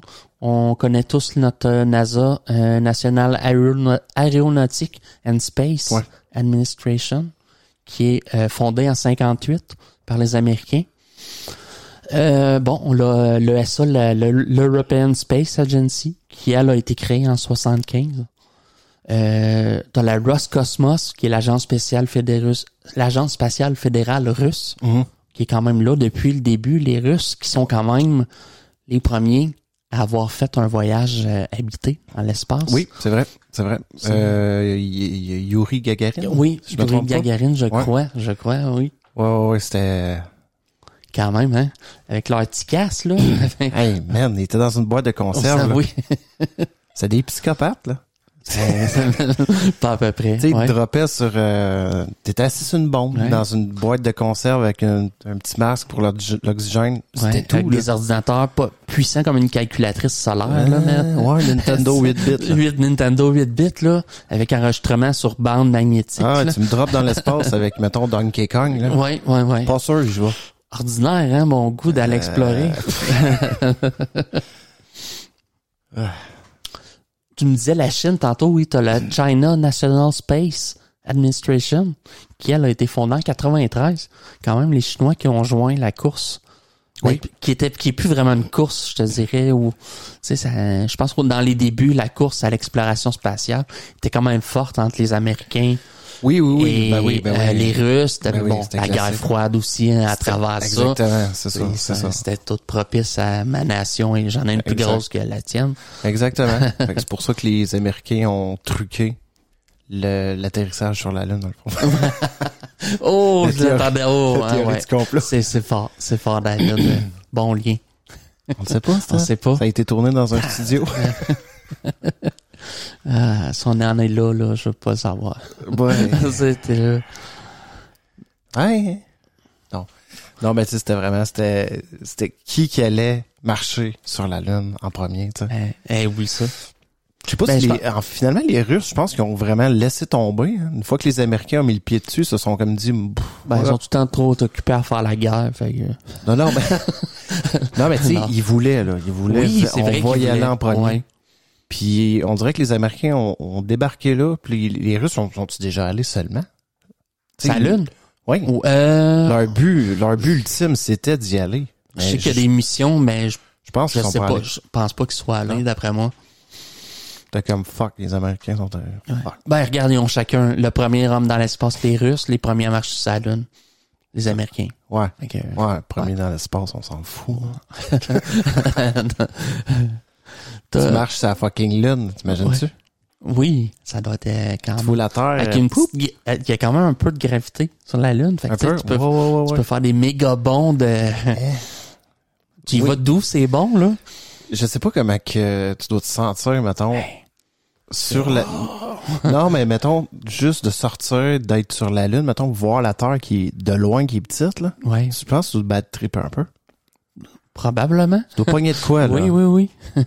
Juste être en haut de la planète Terre, ça doit être... Ah, ça doit être vraiment magique. Puis, tu sais, dans la station, justement, quand tu fais le tour, tu sais, quand t'es rendu du côté noir, où ce que il n'est pas éclairé. Mais, tu sais, des fois, ils montrent les astronautes qui font des réparations à l'extérieur. Oui. Ouf. T'es tout seul dans l'espèce de vide avec une... Non, mais ils ont comme les pieds, c'est ce qu'ils disaient, qu'ils ont comme l'impression qu'ils vont tomber. Oui, ok. Tu sais, quand ils sortent, parce que la Terre est tellement immense en dessous de toi. Ils ont l'impression qu'ils sont absorbés. Puis quand tu regardes les images, là, c'est wow, on dirait que la Terre illumine. Oui. C'est vrai. Fou, on dirait que la Terre, c'est comme un genre de, c'est bleu, c'est juste, mettons. Une belle planète. Oui. Mais tu sais, mettons, juste le film Gravité, là.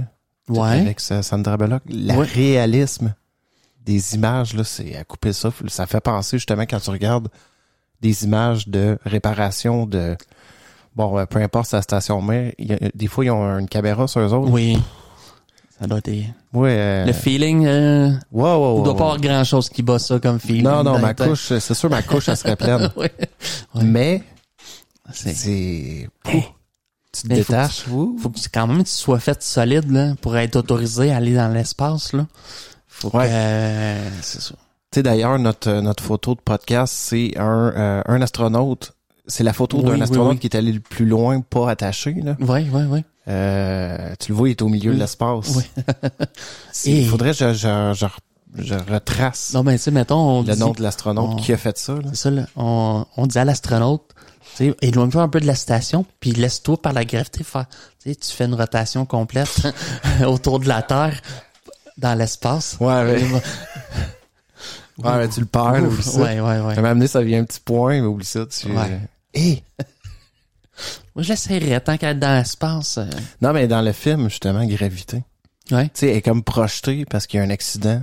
Tu sais, elle est en train de faire une réparation dehors, puis il y a un satellite qui rentre dans la navette. Là, tu sais, elle est projetée. Là, elle tourne. T'imagines-tu, mettons, être projeté de même, là? T'as le cerveau qui cogne ses basses, ça doit être dégueulasse. Ouais, mais tu peux pas revenir maintenant. Non, tu peux pas revenir, non, c'est la... Tu te laisses aller, puis regarde, je vais m'éteindre dans la... Hey, t'imagines-tu la terreur? Oui. Tu vois la Terre s'éloigner peu à peu, tu peux pas rien faire. Tu peux pas nager, c'est pas de l'eau. Robot, c'est ça. Faut que tu reprennes ton centre de gravité, il faut que t'aies de quoi pour t'accrocher un peu. Incroyable. J'ai peur. T'as l'Inde aussi, qui est quand même dans cette course depuis 1969. Le Japon, 2003, eux autres qui ont joint la communauté internationale dans l'exploration spatiale. Japonais? Ouais, 2003. Puis t'as l'Italie. Bon, l'Italie, je pense, fait quand même partie de l'agence européenne, mais ils ont quand même leur propre agence nationale qui a été fondée en 88. On calcule quoi en astrophysique? Tu sais, on te parle de grands calculs d'astrophysique. Qu'est-ce qu'on calcule tant? Bon, il va gros avec les maths, tu penses? La mécanique céleste, les lois de la gravité, énoncées par Isaac Newton et développées par la suite dans le cadre de la relativité générale d'Einstein, sont fondamentales en astrophysique. Les calculs mécaniques célestes incluent la détermination des trajectoires des planètes, des satellites et même des galaxies en fonction de leur masse et de leur interaction gravitationnelle. Les astrophysiciens effectuent des calculs pour modéliser le processus complexe de formation stellaire à partir de nuages de gaz et de poussière. Ces calculs tiennent compte de la compression gravitationnelle, des forces magnétiques et des interactions avec les étoiles voisines. Les calculs d'évolution stellaire concernent la modélisation de la vie des étoiles de leur naissance à leur mort. Ils prennent en compte des facteurs tels que la fusion nucléaire, la masse de l'étoile, la pression interne et les changements de composition chimique au fil du temps. Les galaxies sont d'immenses systèmes d'étoiles, de gaz et de matière noire en interaction gravitationnelle. Les calculs de la dynamique galactique permettent de comprendre la formation des structures galactiques, des mouvements des étoiles dans une galaxie et les interactions entre les galaxies. Je pense que les modèles informatiques doivent être vraiment intéressants dans le fond. Là. Oui. Tu sais, dans le fond, ça doit aider beaucoup à la compréhension de, tu sais, un peu comme les modèles informatiques météorologiques, dans le fond, avec la compilation de données. Oui. Je pense que ça doit être le fun pour eux autres de voir un peu. Mais je pense au point où on en était avec notre, tu sais, mais là, on va avoir l'informatique quantique. Ouais. Je pense que notre puissance de calcul va être décuplée avec ça. Puis on va pouvoir obtenir des modèles encore plus juste, encore plus fiable. Oui, c'est ça. Puis, on n'a pas la puissance de calcul, je pense, exact, pour prendre en considération autant d'éléments, là. Puis même, est-ce qu'on va être capable de reproduire le Big Bang, mettons, avec précision, avec l'analyse, mettons?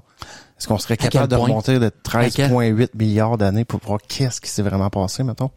Probablement qu'on pourrait le simuler, oui. Avec l'ordinateur quantique, probablement qu'avec les données qu'on recueille.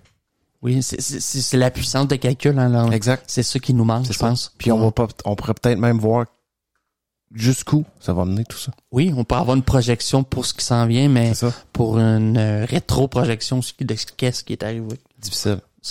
Mais quand même, moi, je serais quand même intéressé de voir dans 10 milliards d'années, tu sais, qu'est-ce qui nous attend? On sait, bon, le soleil va s'éteindre peu à peu. Puis, oui.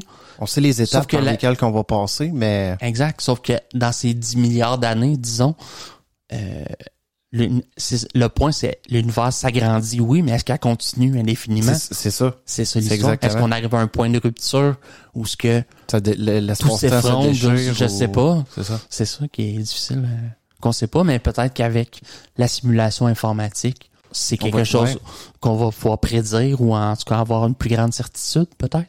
Ouais. Je sais pas. C'est dur d'imaginer quelque chose d'infini, autant de dire que c'est quelque chose de fini. Je sais pas. Ouais. On va sûrement arriver à erreur 202. Ouais. Oh. Tu rentres les... Oui, une bonne vieille erreur 202, là. Tu rentres toutes les données, mais bon. C'est comme tu dis, c'est que même t'as beau avoir un ordinateur quantique puissant. À quel point tu peux modéliser tout ce qui se passe, je sais pas jusqu'où ça peut aller, mais étant donné qu'avec l'ordinateur quantique, tu joues au niveau des atomes dans tes calculs, je sais pas. Je pense que les possibilités sont quand même... Ou comme c'est Newton qui s'était trompé dans ses... Oui. C'était-tu Newton? Oui, il s'était trompé dans... 0, dans Oui. Pendant 300 ans, il a chié. Fait qu'on est obligé de recommencer ses calculs, là. Ouais.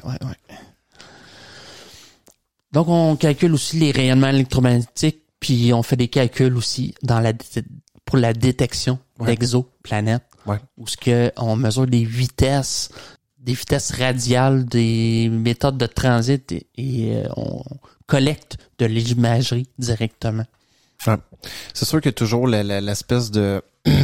Il détecte aussi il y a comme le cercle de vie qu'il appelle, ou je sais pas comment il appelle ça, là. De l'étoile? Ouais. Oui. La zone habitable, bien sûr, là.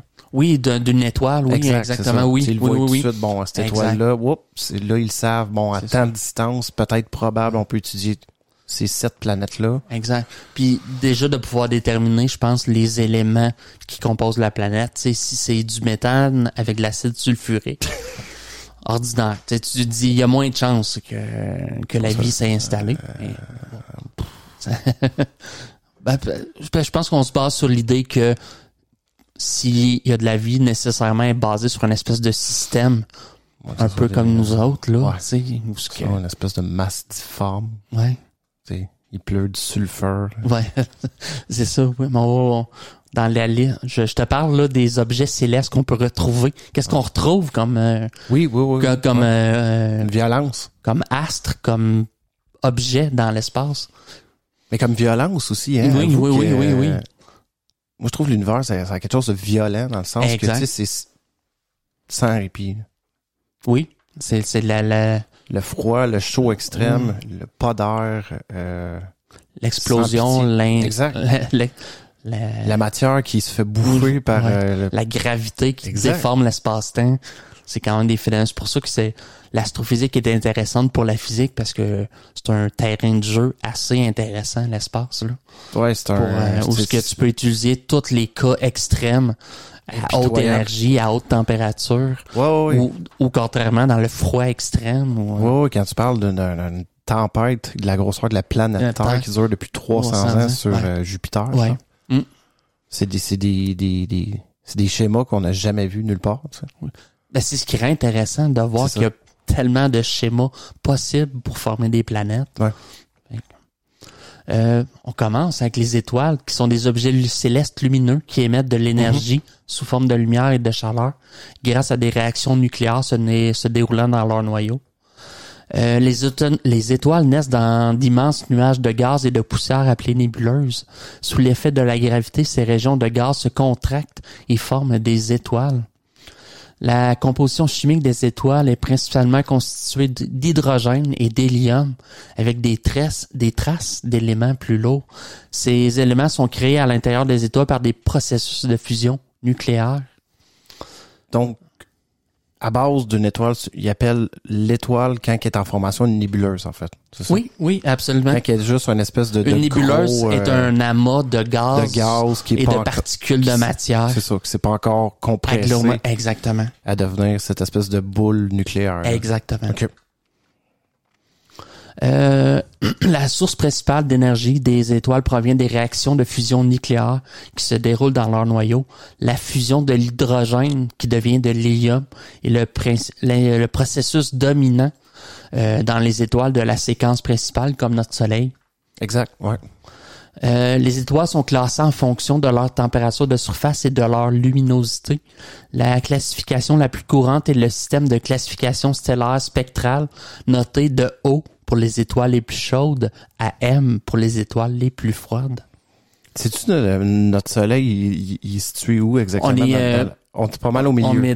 On est vraiment au milieu, là. Puis ça veut dire que c'est sûr que si t'étudies des étoiles trop chaudes, tu peux pas vraiment voir pour les exoplanètes, là, j'imagine. Ça doit être déterminant aussi dans la recherche d'exoplanètes, j'imagine. Oui, parce qu'il y a des étoiles qui sont trop énergétiques, fait que c'est chaotique alentour, ça devient c'est presque impossible qu'il y ait de la vie. C'est ça. Ou d'autres sont trop faibles, puis leur rayonnement est pas assez fort, puis leur attraction est pas assez fort pour attirer des corps célestes. C'est donc, ça. Fait que ouais. Mais c'est vrai. Ouais. Le cycle de vie d'une étoile dépend de sa masse. Les étoiles plus massives ont une durée de vie plus courte et peuvent évoluer en supernova, en étoile à neutrons ou en trou noir. Les étoiles de masse plus faible, comme notre Soleil, évoluent généralement en géantes rouges avant de jeter leur couche externe et de devenir des naines blanches. On va revenir tantôt sur ce type d'étoile-là. Supernova, tu vas m'en reparler. Hein, oui. La couleur d'une étoile est liée à sa température de surface. Les étoiles plus chaudes apparaissent bleues, tandis que les étoiles plus froides semblent rouges. Notre Soleil de température intermédiaire apparaît jaune. OK. Ouais, c'est ça, je voulais dire qu'il est intermédiaire. C'est, par sa chaleur. Sinon, il serait plus dans le rouge, là. Il serait plus froid. S'il serait plus rouge, sinon il serait plus bleu. OK. Oui. OK, ouais. La luminosité apparente d'une étoile dépend de sa distance par rapport à la Terre. Une étoile peut sembler faible si elle est éloignée, même si elle est intrinsèquement brillante. C'est ça, exact. Les étoiles sont souvent regroupées en constellations, des motifs apparents sur la voûte céleste qui ont été utilisés pendant des siècles pour la navigation et la cartographie du ciel. Beaucoup d'étoiles font partie de systèmes binaires où deux étoiles tournent l'une autour de l'autre en raison de leur gravité.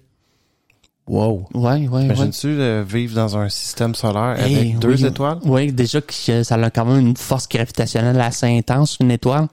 Fait que là, les deux se tournent autour, puis tu vois, on va voir qu'il y a différentes sortes d'étoiles, justement, binaires. Ils peuvent-tu fusionner, probablement? Probablement, ils peuvent, dépendamment des forces. Hey, t'imagines-tu, mettons, ils rentrent en contact? Ça doit te faire une méga explosion, là, je sais pas. Ça doit être assez incroyable. Les étoiles sont des objets populaires pour l'observation astronomique, que ce soit à l'œil nu, avec des jumelles ou des télescopes. Non. Non? C'est pas checker le soleil? Oui, tu peux. Ben oui. Tu peux mettre un filtre, je pense. Tu sais, c'est quand même. Oui. Parce que avec tes jumelles, ça fait 1 heure que tu checkes le soleil. Tu risques d'avoir des petites taches dans la rétine. Non, mais c'est pour ça que je disais non, faites pas ça. Non. Parce que, tu sais, à chaque fois qu'il y a des éclipses solaires, bon, mettez vos lunettes. La boîte de carton. Ouais. De souliers. C'est Trump. Ouais. Tu te souviens-tu? Trump, il y avait un éclipse. Ouais. L'épée, checkait ça avec ses yeux. Ouais. Dans la conférence de presse. OK. Je sais pas c'est quand qui est... Genre, mettons, 2019, 2020, dans ce cas-là. Il checkait avec son affaire, il l'ôtait, continuait à checker. T'es comme... tu sais, ils disent à tout le monde de pas faire ça. Fake news. Non, c'est vrai. non, mais lui, tu sais, lui, fake news, you can watch. It's not the sun. It's not the sun. C'est pas le soleil, lui, là. C'est un follow spot. Oui. Ouais, c'est ça.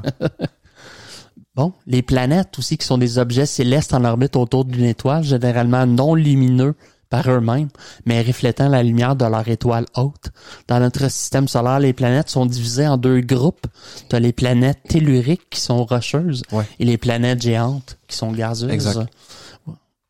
Donc, les planètes telluriques, on a Mercure, qui est la plus proche du Soleil, qui a aucune atmosphère significative, extrême de température entre le jour et la nuit. Vénus, la planète la plus similaire à la Terre en termes de taille et de masse. Ouais. Atmosphère dense composée principalement de dioxyde de carbone. Assez violent, ouais. Effet de serre intense rendant sa surface extrêmement chaude. Ouais, on en parlait, je pense, on parlait de terraformer Vénus dans un podcast précédent. C'est assez, oui. Ouais. Il y a trop de CO2 pour l'instant. Ouais, ou on aurait pu faire des espèces de villes volantes, là, autour de Vénus. Ouais. Mauvaise idée. La Terre, notre planète d'origine, seule planète connue pour abriter la vie. Atmosphère riche en oxygène et azote. Mars, souvent appelée la planète rouge en raison de sa couleur distinctive. Présence de calottes polaires et de formations géologiques remarquables. A déjà eu une atmosphère, d'ailleurs. Oui, exactement. Mission d'exploration récente pour rechercher des signes de vie passés. Ça, c'était les planètes telluriques. Ensuite, on place aux géantes gazeuses, Jupiter, la plus grande planète du système solaire. Les géantes gazeuses, c'est vraiment, il n'y a pas de sol. Non, il n'y a pas de noyau, il n'y a rien, c'est... Est-ce qu'il y a un noyau peut-être de gaz au centre, mais principalement, c'est du gaz. Tu peux pas atterrir là. Non, tu peux pas. Là, je pense pas. Je sais tu peux pas passer à travers la planète non plus, ça doit être tellement dense au milieu. Oui. Tu sais, dans le sens la pression est tellement intense que y a rien qui peut, je sais pas. C'est ça, je me demande la composition vraiment, est-ce qu'il y a un sol, il y a pas vraiment, parce que... Je pense qu'il y a pas vraiment de sol, il y a pas de... Non, tu rentres là puis Oui. oui. Ça possède une immense tache rose, une gigantesque tempête et de nombreux satellites. Ouais. Saturne, connu pour ses impressionnants anneaux composés de milliards de petites particules de glace et de roches. Ah, Saturne, c'est tellurique? Non, c'est gazeux. OK. Je croyais que ça... OK, oui, c'est vrai. Deuxième plus grande planète du système solaire. Immense. Uranus, incliné sur le côté avec un axe de rotation pratiquement parallèle à son plan orbital. OK. Neptune, la planète la plus éloignée du Soleil dans le système solaire, atmosphère dynamique avec des vents violents et une grande tache sombre aussi. On a aussi les planètes naines, dont Pluton fait partie, mais depuis 2006 a été rétrogradé au statut de planète naine par l'Union astronomique internationale. On retrouve les lunes ou satellites. Les lunes, également appelées satellites naturels, sont des objets célestes en orbite autour d'une planète. Elles peuvent varier considérablement en taille, en composition et caractéristiques. Donc, la fameuse Lune de la Terre, notre unique satellite naturel, influence les marées sur Terre, a été le site d'exploration humaine et robotique, y compris les missions Apollo. On a les lunes de Mars, Phobos et Deimos, 2 petites lunes irrégulières de Mars. Phobos est plus grand des deux et orbite très près de la surface martienne. Je pense qu'on selon la position de celle-ci. On la voit dans des films, c'est comme c'est comme si tu avais dans le ciel une espèce d'immense planète que tu vois à partir de la surface de Mars. T'sais, nous autres, on voit notre lune, c'est quand même une petite tache. C'est petit, mais là, c'est vraiment impressionnant. Là. Puis, juste pour revenir, dans le fond, aux planètes gazeuses, c'est effectivement, dans le fond, que ils n'ont pas de sol solide. Ça, c'est... Fait que c'est ça, tu pourrais vraiment pas marcher dessus. Non, tu peux pas atterrir. Ça doit être, je sais pas si ça doit être liquide au centre, peut-être. Je sais pas si ça réussit à comprendre. Puis ils disent que, dans le fond, sont dans la partie externe, souvent, du système solaire. Oui. Sont plus éloignés du soleil. Exactement. Tandis que les telluriques sont plus proches de leur soleil. En fait. Exact. Puis je pense même Uranus, qui est une gazeuse, mais que son centre, c'est de la glace gelée, je pense. Je crois. Oh, OK. Quand même. Bon, t'as les lunes de Jupiter aussi. T'as Io, Europe, Ganymède, Callisto. Titan. Titan, ça se trouve. Titan, c'est sur Saturne. Saturne, oui. C'est une des lunes quand même intéressantes. Oui. Titan. T'as Titan, puis t'as Encelade, qui est une lune glacée aussi de Saturne. Oui. Pour Uranus, t'as Titania et Oberon. Pour Neptune, t'as Triton aussi. Possède une atmosphère très fine et des geysers de glace d'azote. Orbite dans le sens opposé à la rotation de Neptune, suggérant qu'il pourrait avoir été capturé par la gravité de la planète. Ouais. Je pense que c'est le seul lune ou satellite qui tourne dans le sens inverse de rotation de sa planète auquel elle est rattachée. Là. Puis même que il affirmait peut-être que pour Titan, il y aurait peut-être une mer en dessous de la glace. Peut-être. Oui, je te disais, Titan possède une atmosphère dense et des lacs et rivières de méthane et d'éthane. Oui, mais sous... est-ce que c'est Titan? C'est ça, je me demande. Oui, c'est Titan, ça. Qui est une planète de glace. Sauf que sous cette glace-là, je sais pas si c'est Titan. Peut-être que c'est moi qui se trompe aussi. Là. Il y aurait peut-être une mer de l'eau. Oui, sinon, c'est Europe. C'est Europe. Oui, possède un océan souterrain susceptible d'abriter une forme de vie. Exact. Ouais. Je pense que c'est Europe qui se trouve être la lune de Jupiter. Oui, une des 4. Je pense que c'est elle qui était quand même intéressante pour peut-être. Exact. Peut-être des micro-traces de vie. Oui. Ou peut-être, c'est ça. Mais on va voir aussi tantôt que même dans les nébuleuses, on retrouve des molécules organiques dans ces amas-là avant qu'ils forment des étoiles. Ah ouais? OK. Oui. Okay. Puis, molécules organiques qui souvent mènent à la vie, qui est une étape.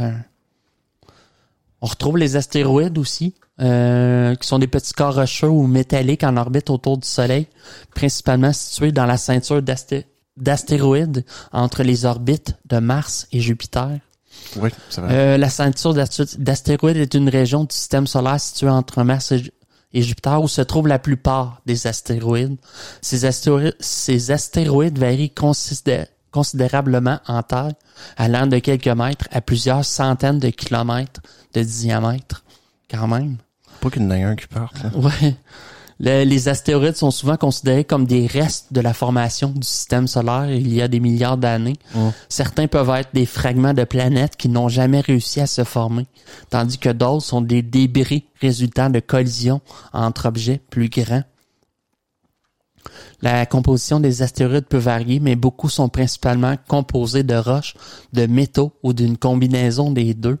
Certains astéroïdes peuvent également contenir des matériaux organiques, des glaces d'eau et même des métaux précieux.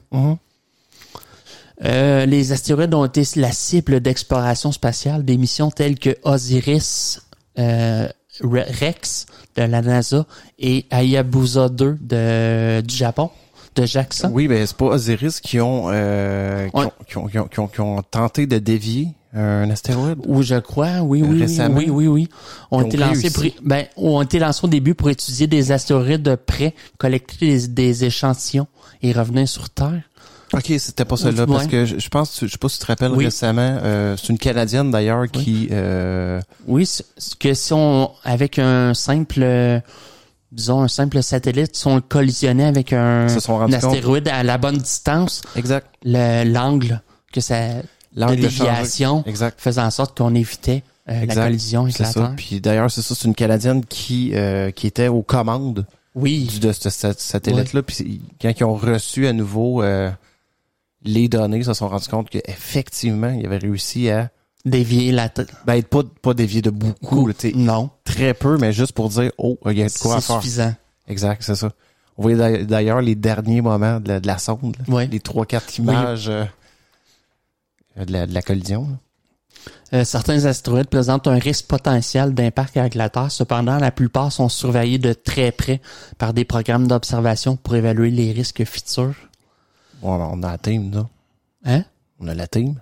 La team? Ouais. Qui est ça, la team? Armageddon, oui. Oh! oui. Ouais. Ben Affleck, Bruce Willis. Son petit biscuit, là, sur le ventre de Liv Tyler. Ouais, Bruce, il m'a gagné, par exemple. Bruce, ouais. Ouais, Bruce, Bruce, c'est lui qui sauve la, tu sais. Il sauve la... Oui. C'était sûr, là. J'espère que ça sera jamais d'histoire sur Bruce, tu sais. Finalement, c'est pas un tout croche, là, mais tu sais, non, je sais pas. Non, mais tu sais, souvent, c'est un robot, tu sais, qu'est-ce que tu fais? T'arrêtes-tu d'écouter des films tu sais, tu dis non, ça donne une claque, là, tu dis, non, pas Bruce. Pas Bruce, hein, c'est comme, non. EPI, si. Tired. Oui, EPI. Fuck, t'imagines-tu? Ouais. Ah non. Passons pas à ça. Non, mais là, il m'a gagné, Bruce. Oui, il fait de l'aphasie, Ouais, une espèce de démence, hein? Ouais, non, puis c'est les muscles faciaux qui lâchent tranquillement. Il y a de la misère à... Ouais, mais pas juste ça, c'est au niveau... ça se peut aussi. J'ai checké l'autre fois, c'est une maladie dégénérative. OK. Cognitive. Dégénérative, OK. Ouais. J'ai vu des images de lui, là. Ouais. Il a l'air un peu perdu. Ah, OK. Il fera pas un prochain film à se rouler à terre avec un gun. Pense pas, non. Non. Souviens-tu qu'il a fait des films? Je le sais pas. Il se rendait à cette étape-là? Je sais pas. Ben, je pense qu'il est avancé, là. OK. Ouais. Mais il nous a sorti quand même des solides films dans toute son belle carrière. Certains astéroïdes partagent une orbite avec une planète se trouvant à des positions stables appelées le point de Lagrange. Ceux-ci sont connus sous le nom de Trojans. Pas les condoms? Ouais, c'est les conjoncts. Ils se sont insérés. c'est de là le nom du condom. OK.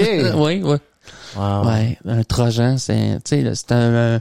ouais, mais LP, c'est un virus. Virus informatique. Oui, c'est ça. Ça, puis cheval de Troie. Ouais. Ça, c'était classique, hein? Le fameux cheval de Troie. Ah, ouais. La méthode du cheval de Troie. Oui. Il était caché dans des le cheval. Des grandes tactiques militaires. Ah ouais. Étaient basées sur... Tout caché dans un cheval de bois. Ouais. Les innocents, à l'autre bord, vont ouvrir la porte. Ouais. Hey, vous êtes bien smart. Le beau cheval. Ah ouais, c'est le beau cheval. Là. Voyons. C'est quoi ça? Non, ça doit être une espèce d'allégorie ou non, c'est vraiment arrivé. C'est vraiment arrivé, je pense. Le grand cheval de bois, tout le monde, on va le laisser rentrer, il est beau. Voyons. Tu penses?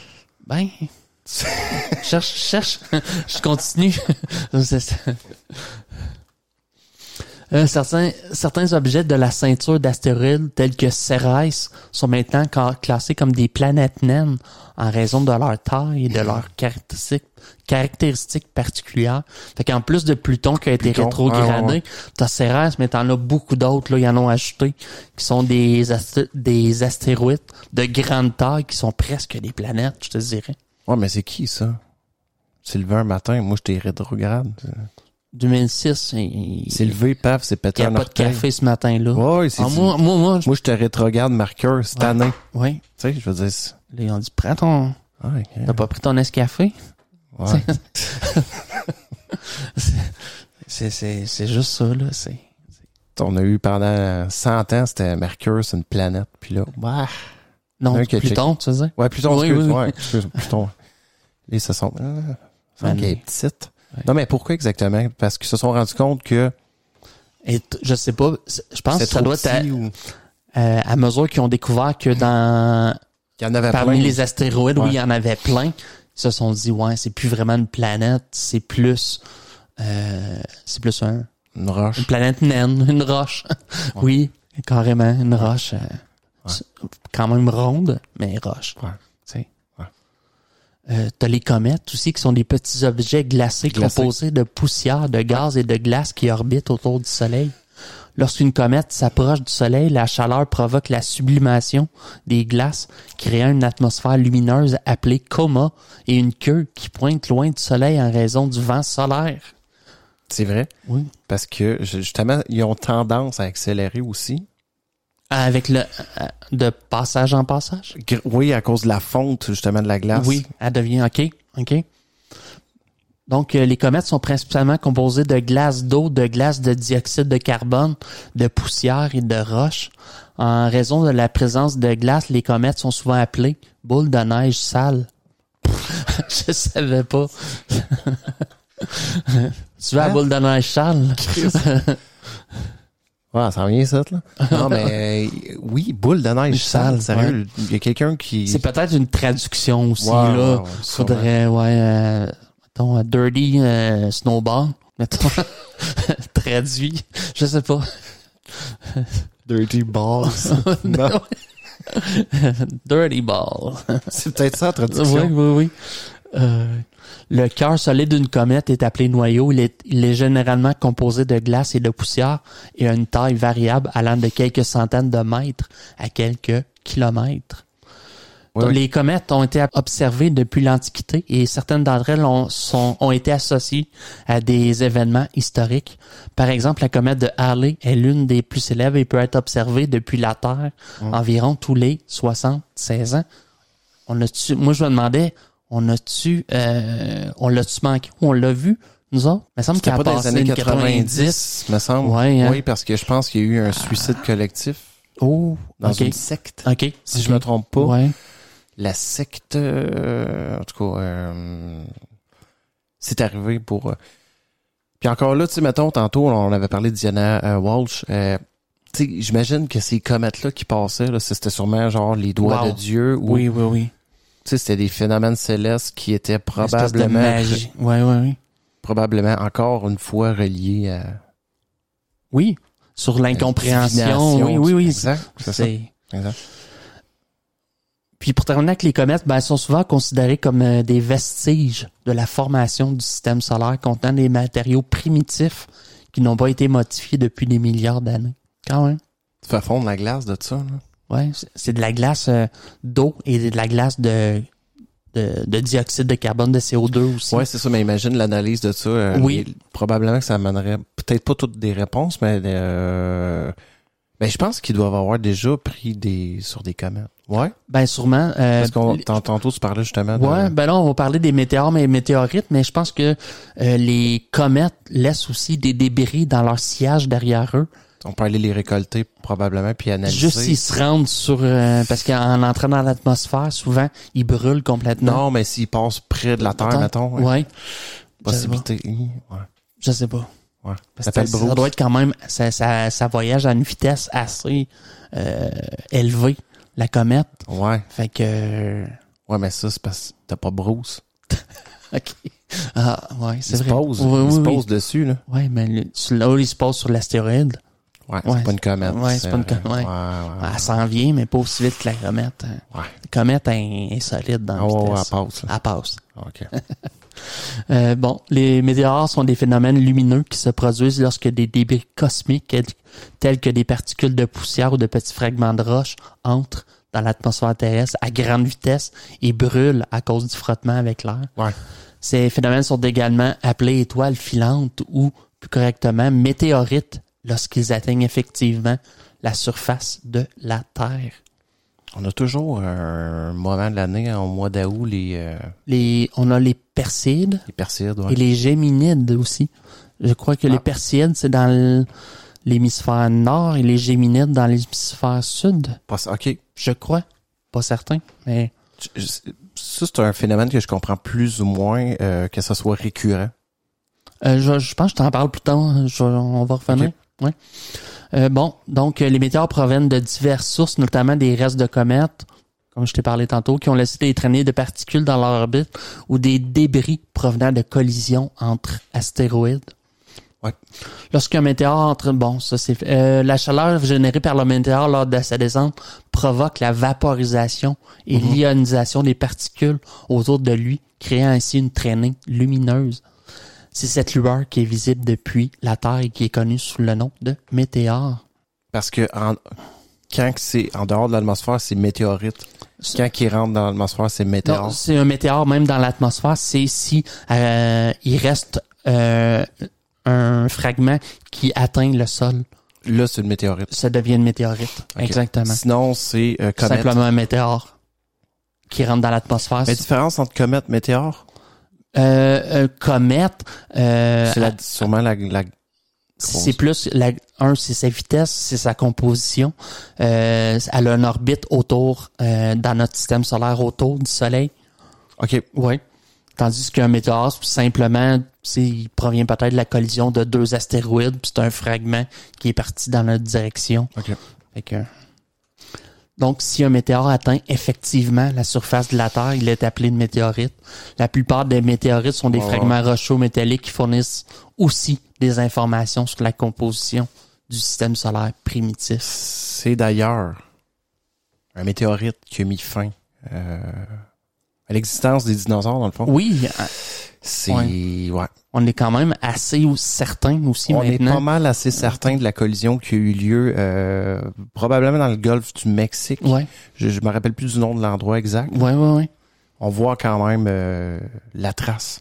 Ouais. Quand même assez évident. On a eu quoi, un 10 000 ans de smog intense partout sur la planète, je pense. Ça a eu ça comme effet. Ouais, je vais t'en parler justement. Ouais. Parce que j'étais en pleine recherche. OK, c'est bon. Parce que, tu sais, il y a eu 6 grandes extinctions aussi dans... Oui, dans l'histoire de la vie. Exact. Oui. Puis, il y a des choses intéressantes. Parfait, qu'on va parler. Bon, les nébuleuses, qui sont de vastes régions de gaz et de poussière dans l'espace interstellaire, elles peuvent être le lieu de formation d'étoiles, de planètes et sont souvent des sites d'une grande beauté visuelle. Ouais. T'as des nébuleuses d'émission. Ces nébuleuses sont illuminées par la lumière des étoiles chaudes à proximité, ce qui excite le gaz environnant, provoquant l'émission de lumière. La célèbre nébuleuse d'Orion est un exemple de nébuleuse d'émission. OK. T'as des nébuleuses de réflexion. Elles ne produisent pas leur propre lumière, mais réfléchissent la lumière des étoiles à proximité. Les nébuleuses de réflexion apparaissent souvent en bleu en raison de la dispersion préférentielle de la lumière bleue. La nébuleuse de la tête de cheval est un exemple de nébuleuse de réflexion. Je connaissais pas la nébuleuse de la tête de cheval. T'as des nébuleuses sombres. Ces nébuleuses apparaissent comme des nuages opaques de gaz et de poussière qui obscurcissent la lumière des étoiles situées derrière elles. Elles sont souvent le lieu de formation d'étoiles. La nébuleuse de la pipe est un exemple de nébuleuse sombre. Quand même. J'ai plein d'images, mais on continue. Mais la nébuleuse, la tête de cheval, c'est incroyable. Wow. Vous allez voir l'image, c'est vrai que ça ressemble à un cheval. C'est incroyable. Oui, j'ai vu. C'est vraiment. Exact. On a des nébuleuses planétaires. Ces nébuleuses se forment lorsque des étoiles de faible masse épuisent le combustible nucléaire dans leur noyau. La nébuleuse qui en résulte a souvent une apparence de disque, d'où le terme planétaire, bien que cela n'ait rien à voir avec des planètes. La nébuleuse de l'hélice est un exemple bien connu. Ici, OK, je comprends la nébuleuse de la pipe. Oui. Effectivement, ça ressemble à une genre de pipe. De pipe, oui. Ben ouais. Petit baguette. Un petit baguette, mais c'est vraiment la force. C'est une nébuleuse, comme tu disais, sombre. Oui. Exact. Parce qu'on voit vraiment qu'elle Elle est pas aussi resplendissante. Hein. C'est plus du gaz opaque où ce que la lumière traverse pas. Exact. C'est quand même difficile, tu sais, de voir. On la voit quand même là, mais ouais. T'as des nébuleuses supernovas formées lors d'explosions de supernovas. Ces nébuleuses sont constituées des matériaux éjectés par une étoile en fin de vie. Les restes de la supernova Crab sont un exemple de nébuleuse supernova. Crab, CRAB, si tu veux voir. T'as des nébuleuses géantes. Certaines nébuleuses peuvent être extrêmement vastes, couvrant des centaines d'années-lumière. La nébuleuse de l'Aigle et la nébuleuse du Voile sont des exemples de nébuleuses géantes. C'est capoté comment que c'est... Ben, si tu veux mourir, là. Ben oui, hein. Hey, wow. On dirait, je veux dire, c'est les nébuleuses, c'est... en tout cas, ceux-là, ça, c'est des nébuleuses de lumière, tu disais? Oui. C'est eux qui reflètent la lumière, ou? Oui, t'as les nébuleuses, excuse-moi, de réflexion qui réfléchissent la lumière, mais t'as des nébuleuses d'émission aussi qui émettent la lumière. Eux autres mêmes. Je pense que c'est les plus belles nébuleuses, là, c'est... L'espèce de bleu, t'en as des rouges aussi. Oui, là, des fois. T'imagines, tu te fais, je sais pas, un espèce de vaisseau, tu restes à côté. Ouais. Oui. Tu te lèves le matin, c'est... Et tu te tannes-tu, tu penses? Ouais. Peut-être tu saignes des... Non, mais peut-être qu'il y a tellement... Tu saignes de la pupille, ouais. Ouais, c'est ça, tu te lèves, je sais pas, tu dors plus. Ouais.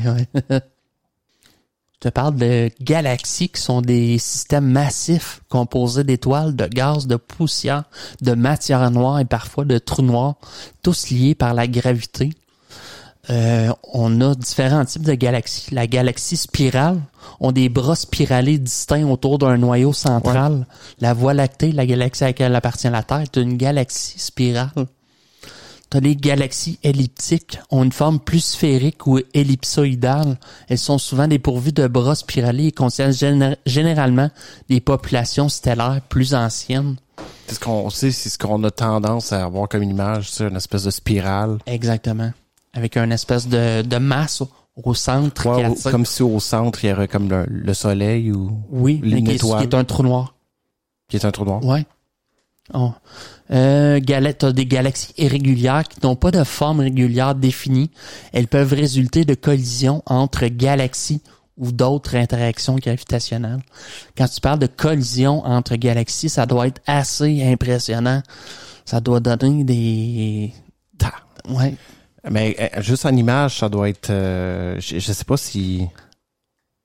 Je vais essayer de trouver ça. OK.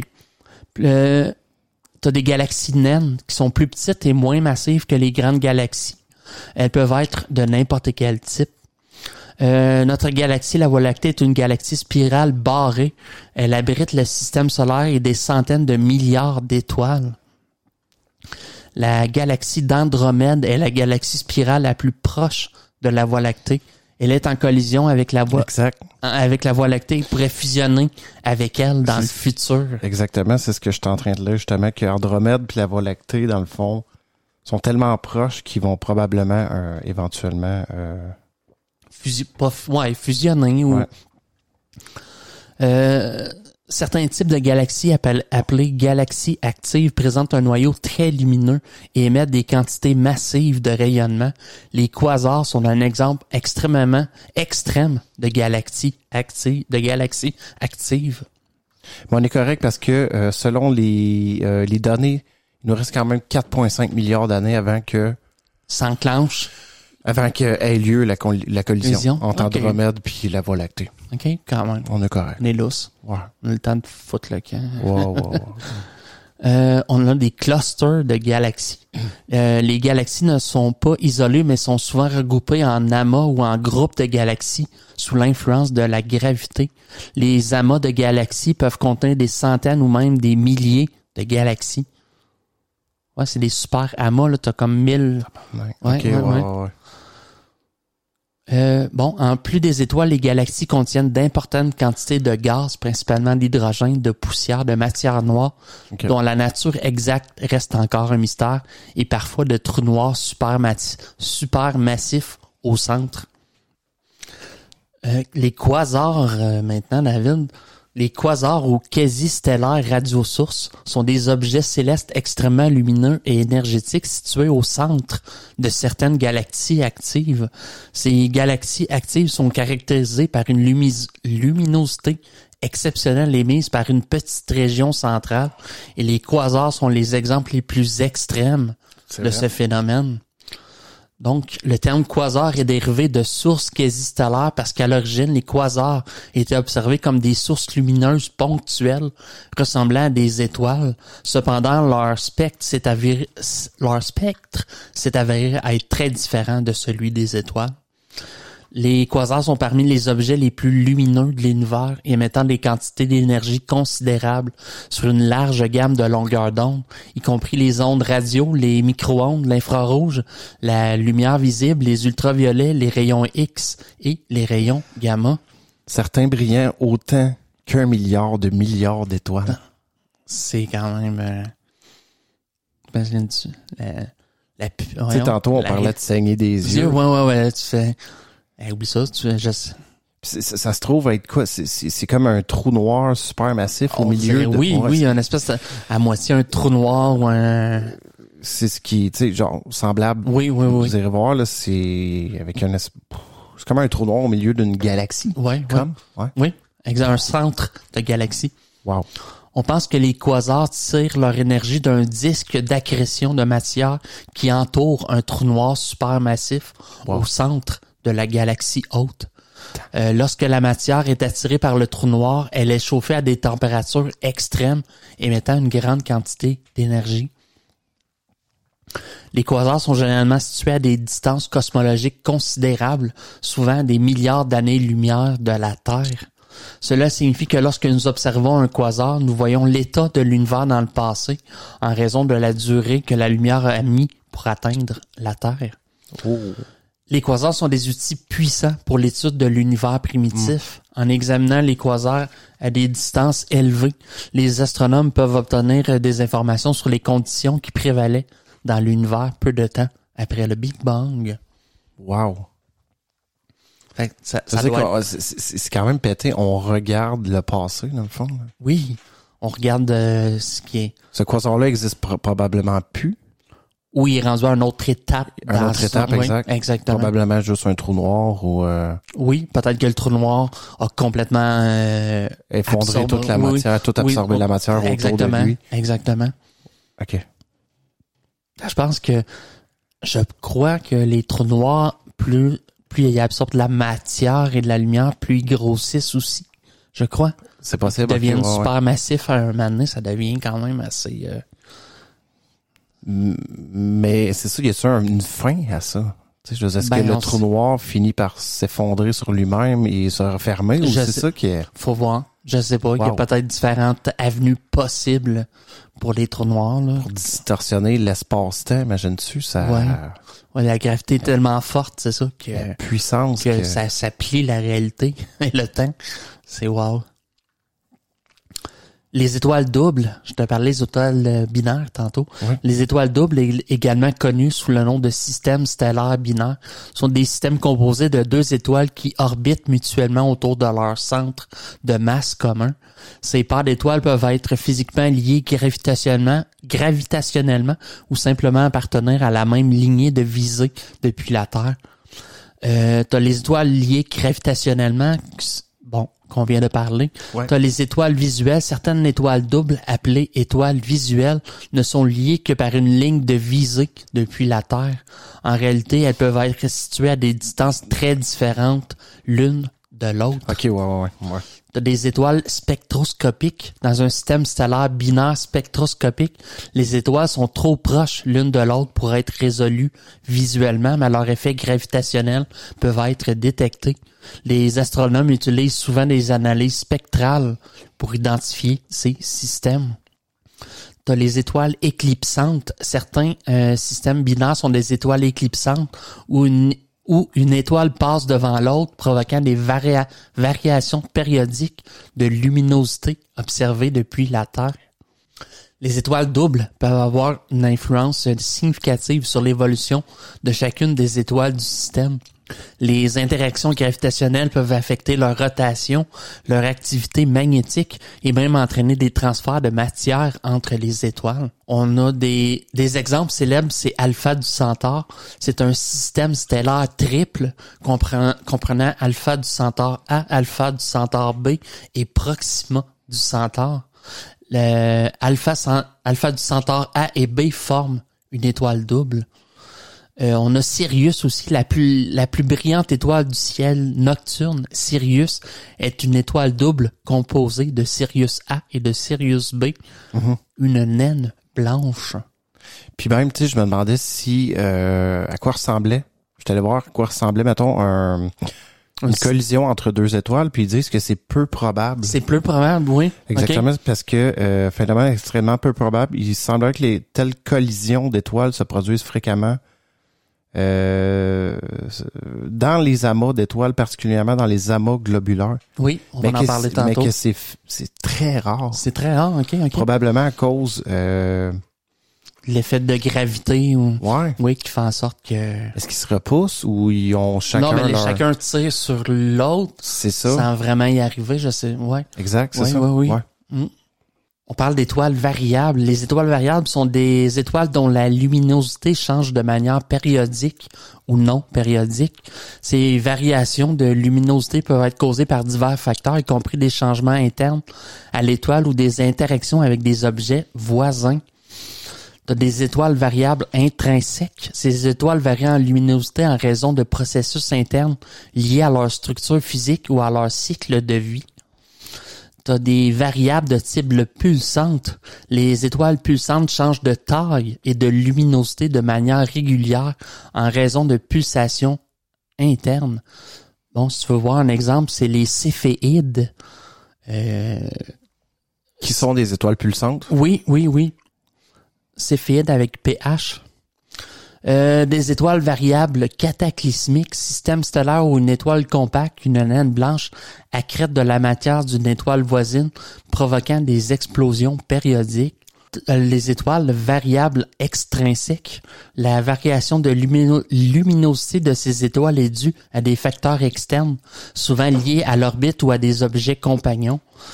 T'as les étoiles éclipsantes, deux étoiles dans un système binaire où l'une passe devant l'autre, provoquant une diminution périodique de la luminosité vue de la Terre. Et t'as les variables rotationnelles des étoiles dont la luminosité varie en raison de leur rotation rapide et de la présence de taches stellaires à leur surface. Puis les céphéides, c'est 4 à 15 fois plus massif que le Soleil. De 100 à 30 000 fois plus lumineuse. Puis, on s'est rendu qu'en 94, dans le fond, son état est devenu stable sans explication à ce changement. Il montre un peu, dans le fond, l'animation de la céphéide qui grossit, qui ratisse. Exact, c'est ça. L'étoile polaire qui est d'ailleurs... une étoile... Qui était une céphéide, exactement. Dans le fond, en 94, l'étoile polaire est une céphéide, du moins jusqu'en 94, où il est apparu que son éclat était devenu stable sans explication à ce changement. Donc, moi, je parlais pas, justement, parce que les céphéides, c'est des étoiles variables. Mais je savais pas que, quand même, l'étoile polaire était considérée comme une céphéide jusqu'en 94. Des étoiles géantes variables, les étoiles variables de type RV Tauri, c'est des étoiles géantes variables qui montrent des variations irrégulières de luminosité, souvent accompagnées par des pulsions régulières. Elles ont généralement des atmosphères riches en composés volatiles. T'as des étoiles variables de type Mira, des étoiles géantes rouges variables avec des cycles de variation très longs, souvent de l'ordre de plusieurs centaines de jours. Étoiles variables à longue période. Certaines étoiles, comme les étoiles variables de type semi-régulier ou irrégulier, peuvent avoir des variations de luminosité sur des périodes de mois à des années. Les naines rouges, en fait, est-ce que c'est des étoiles en perdition qui sont en train de mourir? Blanc, on va les voir, oui. OK. Oui. Naines blanches aussi. Oui. Okay, wow. Une naine rouge, naine blanche, naine brune. Exact. OK. te parle des pulsars. Les pulsars sont des étoiles à neutrons qui émettent des faisceaux de radiation électromagnétique à des intervalles réguliers pendant leur rotation. Ils sont souvent observés sous forme de pulsations périodiques de signaux radio, mais peuvent également émettre des radiations dans d'autres parties du spectre électromagnétique, y compris les rayons X et les rayons gamma. Les pulsars sont formés lors de l'effondrement gravitationnel d'une étoile massive à la fin de sa vie, généralement lors d'une supernova. Si le noyau restant a une masse suffisamment élevée, il peut s'effondrer pour former une étoile à neutrons. Bon. Les pulsars sont des étoiles à neutrons qui sont des objets extrêmement denses formés principalement de neutrons. Leur diamètre est d'environ 20 km, mais ils peuvent avoir une masse plusieurs fois supérieure à celle du Soleil. Les pulsars ont des vitesses de rotation très élevées, souvent de l'ordre de quelques millisecondes à quelques secondes par rotation. Cette rotation rapide est héritée du moment cinétique de l'étoile massive dont ils sont issus. Donc, ça tourne à une vitesse... Exact. Imagine un objet de 20 km qui tourne à des millisecondes. C'est pour ça qu'il y a une espèce il y a comme des espèces d'anneaux autour de force, une espèce de force centrifuge qu'on voit en image, là. Oui. Hey, t'imagines-tu la vitesse? Incroyable. Les pulsars ont des champs magnétiques extrêmement puissants, des millions à des milliards de fois plus forts que le champ magnétique terrestre. Ces champs magnétiques puissants sont responsables de la création de la magnétosphère du pulsar. D'ailleurs, une certaine époque, tu sais, on écoutait beaucoup le ciel avec le projet SETI. Oui. On déterminait aussi que les pulsars sont quand même, je pense, assez bruyants. Oui, parce qu'ils renvoient des les pulsars émettent des faisceaux de radiation électromagnétique depuis leur pôle magnétique. Si l'axe magnétique n'est pas aligné avec l'axe de rotation, les faisceaux de radiation s'aligneront périodiquement avec notre ligne de visée terrestre, créant ainsi des pulsations observées comme des impulsions régulières. Exact. Bien que les pulsations radio soient les plus fréquemment observées, les pulsars ont également été détectés dans d'autres gammes du spectre électromagnétique, y compris les rayons X et les rayons gamma. T'imagines-tu l'intensité de la radioactivité que ça renvoie? C'est incroyable. Oui. Je suis sûr que t'es à un année-lumière là, tu grilles complètement. Oui, c'est sûr et certain. Ben, peut-être pas un année-lumière, mais mettons, t'es à, je sais pas même si ce serait à 100 millions de kilomètres. C'est sûr que tu guéris.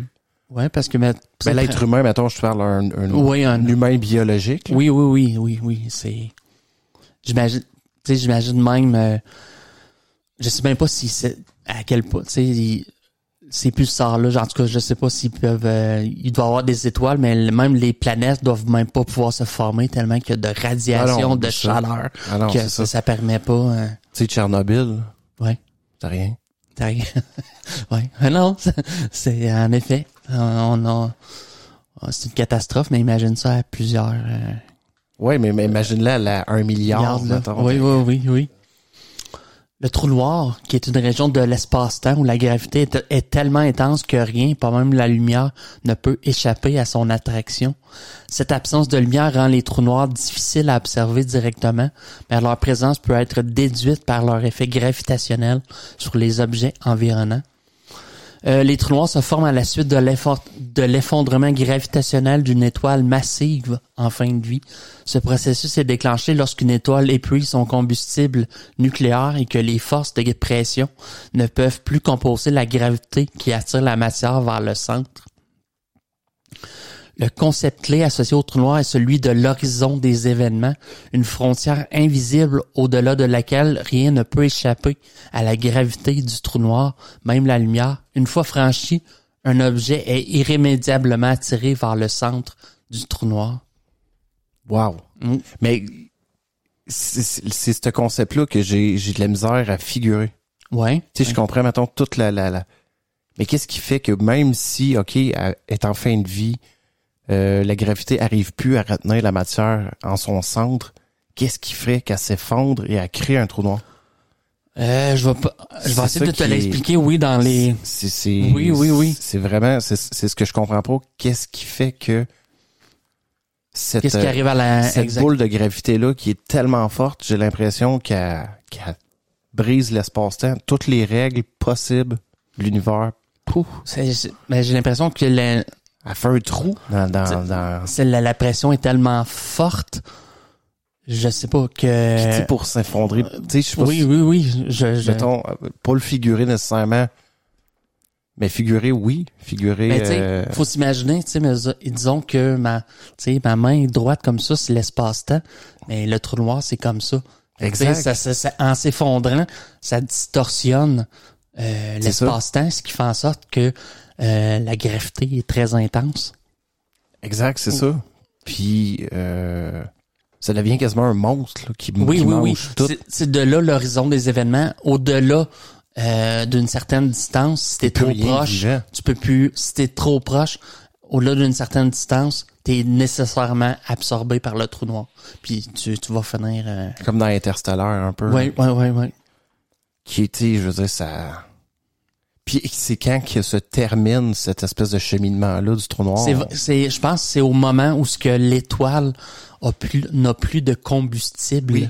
Mais ce trou noir-là, est-ce qu'il existe à jamais? Je pense que oui, je sais pas. Ça veut dire que le nombre de trous noirs qu'il doit avoir dans l'univers complet doit être... Bon, il doit être certainement plus...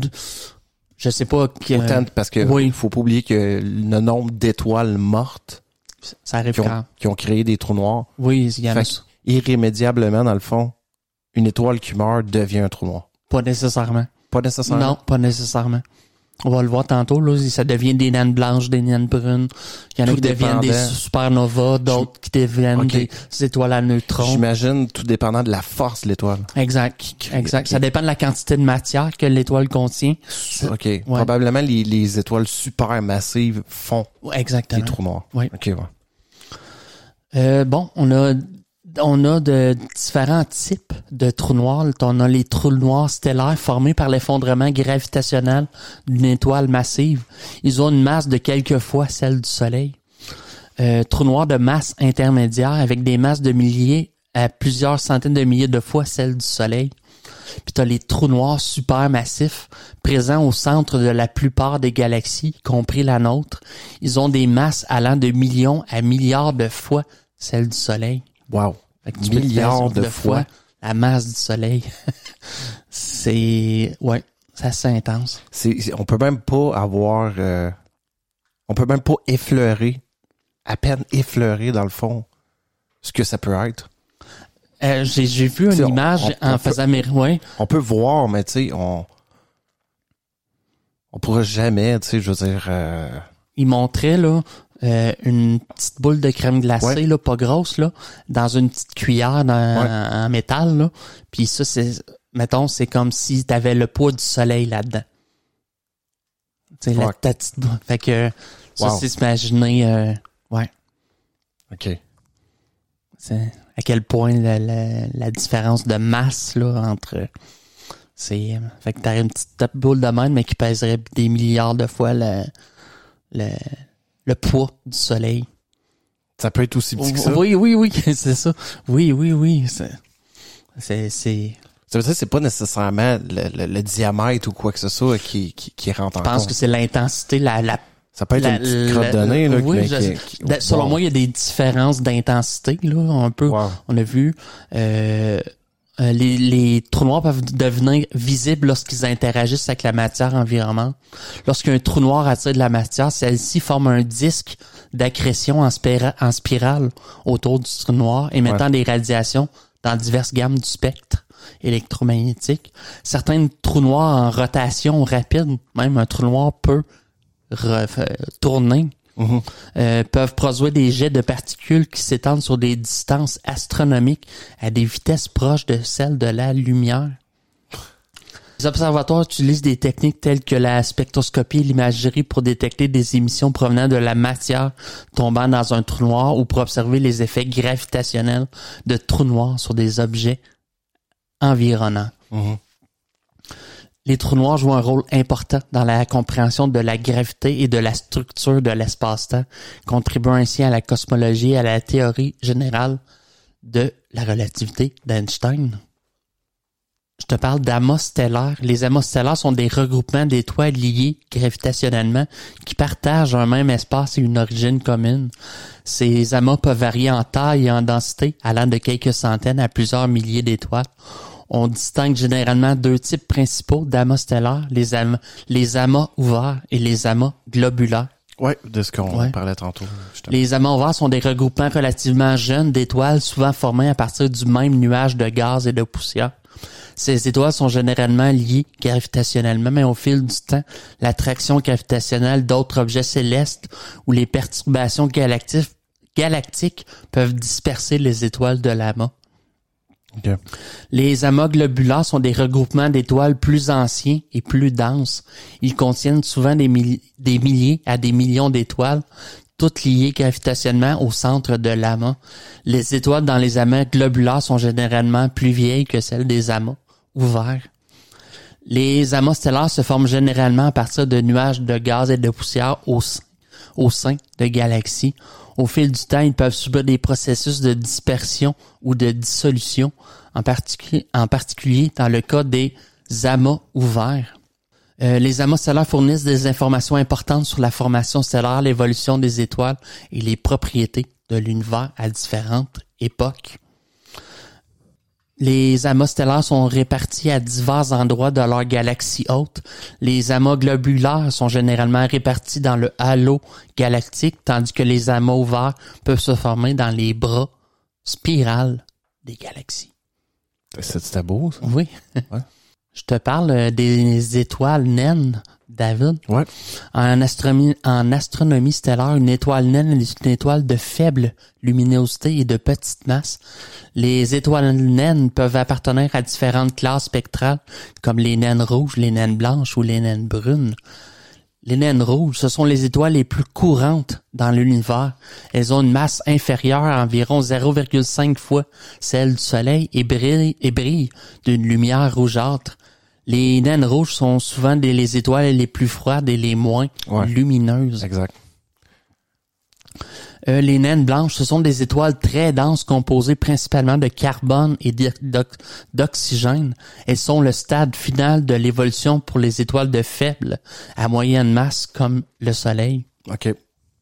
Et les naines brunes sont des objets substellaires qui se situent entre les étoiles et les planètes en termes de masse. Elles sont trop massives pour être considérées comme des planètes, mais elles ne possèdent pas la masse nécessaire pour déclencher des réactions nucléaires de fusion d'hydrogène caractéristiques des étoiles. C'est comme c'est comme un entre-deux, là. Oui, un espèce d'entre-deux entre l'étoile et la planète. OK. Ouais. J'essayais de figurer, voir est-ce qu'elle produit un certain rayonnement? Oui, tu vas voir. Les naines brunes se forment comme les étoiles à partir du même processus de contraction gravitationnelle d'un nuage de gaz et de poussière. Cependant, elles n'atteignent pas la masse critique nécessaire Pour faire les réactions. Exact, qui est environ 8% de la masse du Soleil qu'il faut pour initier la fusion nucléaire de l'hydrogène. OK, fait qu'il faut au moins 8%. Exactement. Puis la masse du Soleil que nous, on a. Là. Exactement. Les naines brunes sont principalement composées d'hydrogène et d'hélium avec des traces de métaux et d'autres éléments. Elles sont caractérisées par une structure interne similaire à celle des étoiles, avec un noyau chaud entouré d'une atmosphère. Bien que les naines brunes ne puissent pas soutenir la fusion d'hydrogène, les plus massives d'entre elles peuvent avoir des températures et des pressions internes suffisamment élevées pour déclencher la fusion du deutérium, qui est une forme lourde d'hydrogène, ou même du lithium. Les naines brunes sont souvent classées en fonction de leur température de surface, ce qui détermine la couleur de leur lumière. Les classes spectrales vont de L, les plus froides, à T et Y, les plus chaudes. Elles émettent principalement dans l'infrarouge. En raison de leur faible luminosité intrinsèque, les naines brunes sont souvent difficiles à détecter directement. Elles peuvent être repérées par leur émission d'infrarouge et des objets similaires ont été découverts dans des systèmes stellaires proches. On estime que les naines brunes pourraient être aussi nombreuses, voire plus nombreuses que les étoiles dans notre galaxie. Leur faible luminosité, cependant, les rend difficiles à observer. Ouais, c'est ça. C'est ce qui détermine... Tu sais, ça serait logique, dans le fond, qu'il y en ait beaucoup plus. Là. Oui. J'ai des données intéressantes, chiffrées, David, aussi un peu là sur le diamètre du Soleil, environ 1 392 km. 1 392 000 km, soit 109 fois la largeur de la Terre. La distance entre la Terre et le Soleil est d'environ 149,6 millions de kilomètres. La galaxie d'Andromède, la plus proche voisine de la Voie lactée, se trouve à environ 2,5 millions d'années-lumière. Millions? Ouais, d'années-lumière, ouais. Il y en a pas de plus proche? Non, c'est la plus proche qu'on... Alpha du Centaure était pas un... Non, mais Alpha du Centaure est dans la Voie lactée. Là, on parle de la galaxie la plus proche. Ah, la galaxie, excuse-moi. Oui, exactement, pas le système solaire. Le plus proche, oui, exact. La masse du Soleil est d'environ 1,989 fois 10 à la 30 kg, soit 333 000 fois la masse de la Terre. La luminosité du Soleil est d'environ 3,846 fois 10 à la 26 watts, soit l'équivalent de 1361 watts par mètre carré sur Terre. C'est quand même intense. C'est pas tu crées ça comme ampoule dans ta chambre. Oui, une 3.8 fois 10 à la 26. Oui. Oui. T'arrives chez Canadian Tire, j'aimerais savoir une 3.8 à la 26. Ouais. De quoi? La lumière, là, qui est... Une LED. C'est 3 watts, genre, une LED. Ouais, c'est ça. L'énergie libérée par une supernova peut atteindre 10 exposant 53 joules, soit l'équivalent de 100 milliards de fois l'énergie produite par le Soleil pendant sa durée de vie. C'est 100 milliards de fois. Oui. Ouais. Tu sais, souvent, on dit 1000 fois Hiroshima. Ouais, non, c'est rien. Là, c'est 100 milliards de fois le Soleil. Oui, de toute la durée une supernova, oui. Le Soleil, on parle de, je sais pas, 10 milliards d'années, je sais pas. Un peu après le Big Bang, ouais, un 6 milliards, 7, ouais. La température de surface du Soleil, est d'environ 5500 degrés Celsius. La vitesse de la lumière est d'environ 299 792 458 mètres par seconde. C'est la vitesse de la lumière. Le champ gravitationnel au centre de la Terre est d'environ de 9,8 mètres par seconde carré. Je sais pas si tu te souviens un peu dans notre physique au secondaire. C'est l'accélération. Non, pas tant. Le Soleil, qui est composé d'environ 73% d'hydrogène, 25% d'hélium et seulement 2% d'autres éléments. La grande question, mettons, là, que la matière noire. Oui. On a-tu une fucking idée? Oui, je pense que j'ai des données un petit peu plus loin sur Sur c'est quoi, comment? Non. Où? Non, j'ai pas... non, on la nomme matière noire, mais je pense... On veut savoir. On a comme pas de modèle encore défini de ce que c'est. Tu regardes le fond. Je pense faut qu'on réussisse à se prouver que ça existe. Que vraiment, c'est quelque chose, cette matière noire. C'est pas juste l'absence de lumière, là. Exactement. C'est quelque chose qui semble s'étirer. Exact. C'est ça. Qui contient de l'énergie, c'est...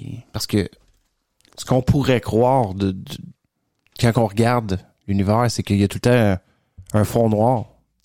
Oui, qui est l'espèce d'absence de lumière. Oui, tu sais, il y a 5% d'espace qui est occupé par de la matière, 95 qui est de la matière noire, là.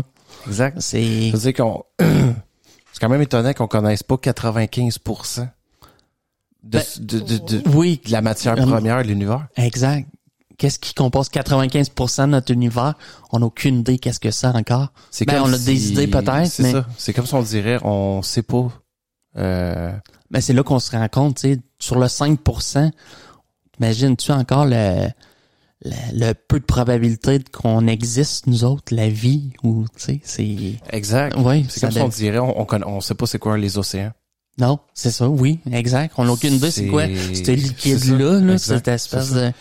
Puis ce que je trouve étonnant aussi, c'est à quel point ça donne le vertige, mettons, quand tu parles de tout ça, à quel point, mettons, là... Les mesures, les quantités astronomiques que ça représente. Tu sais, mettons, on regarde le schéma de tout ce que tu nous as parlé, là. À quel point on est rien, man. Non. On a... Tu sais, des fois, ce qu'on fait ici, c'est rien. C'est là, futile. C'est fucking futile. Tu sais que, mettons, on est des considérations de merde. Mettons. Non, mais c'est vrai. Oui.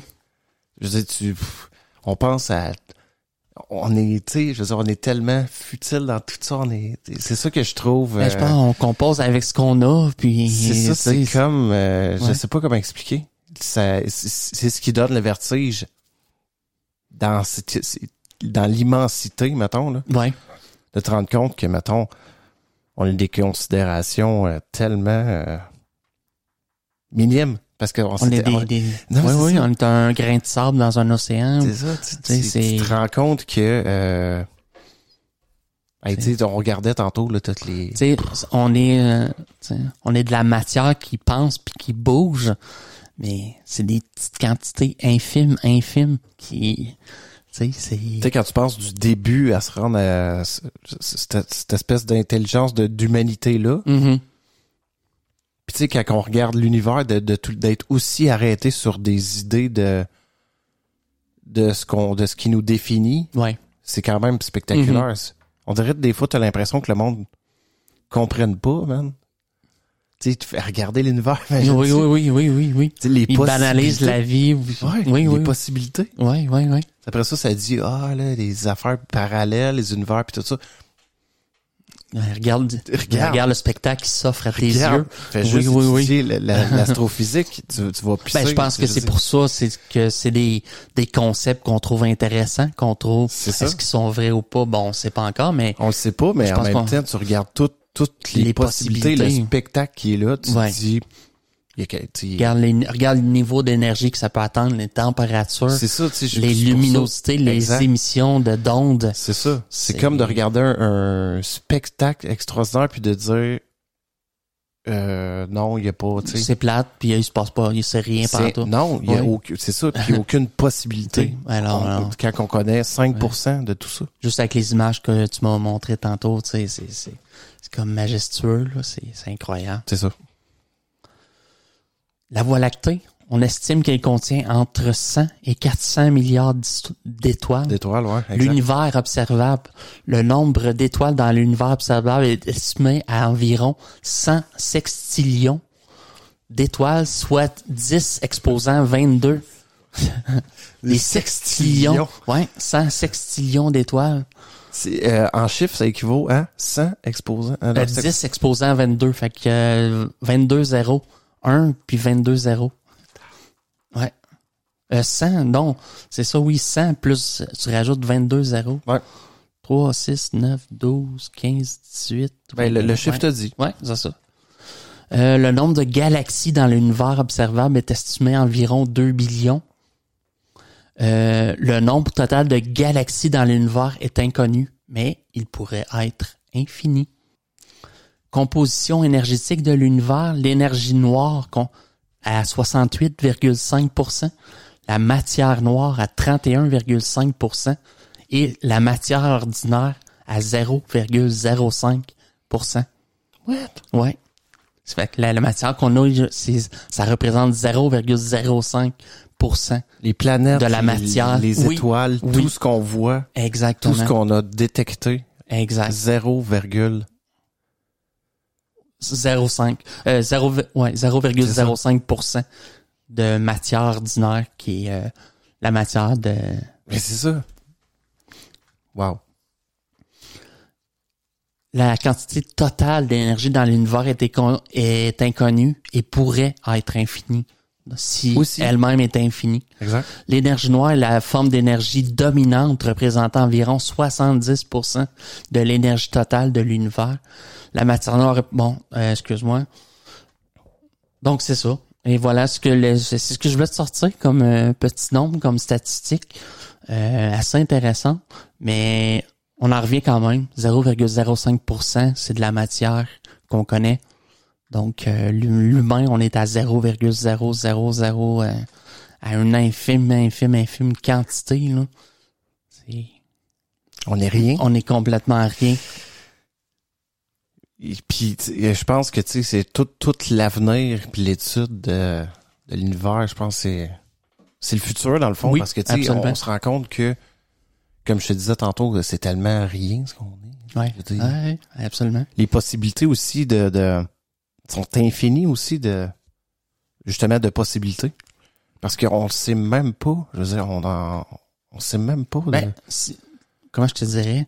Tu sais, on a une espèce de portrait, mais je pense pas qu'il y ait de fin vraiment à cette espèce de quête de recherche. C'est ça. Que plus t'avances, plus tu découvres, puis plus tu découvres, plus t'avances. Puis s'il y a une fin à cet univers-là, tu sais, y a-tu un autre univers à côté? Non, mais tu sais, autant dans l'infiniment grand que de l'infiniment petit. C'est ça. C'est à se demander s'il y a vraiment une frontière quelque part.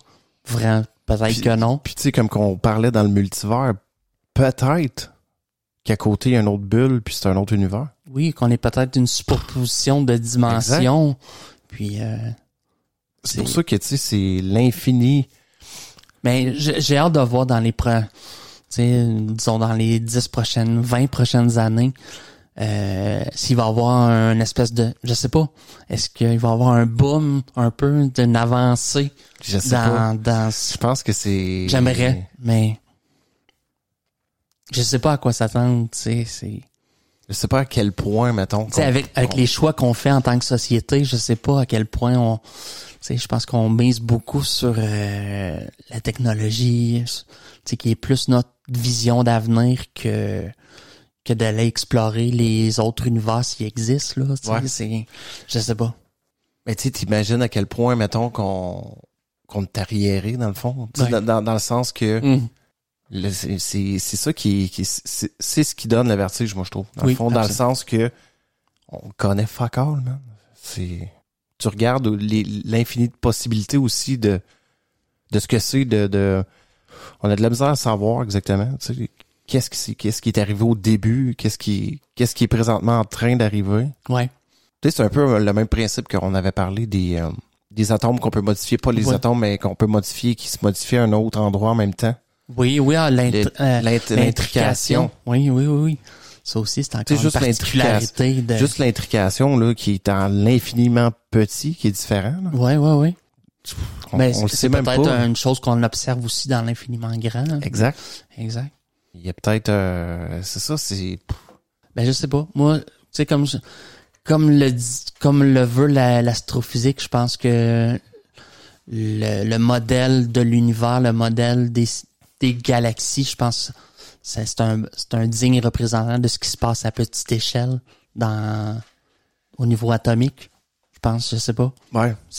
Oui, je pense que oui. Je pense que c'est partout. Peu importe l'échelle où tu te trouves. Ça doit être les principes, je sais pas. Il doit peut-être un principe commun.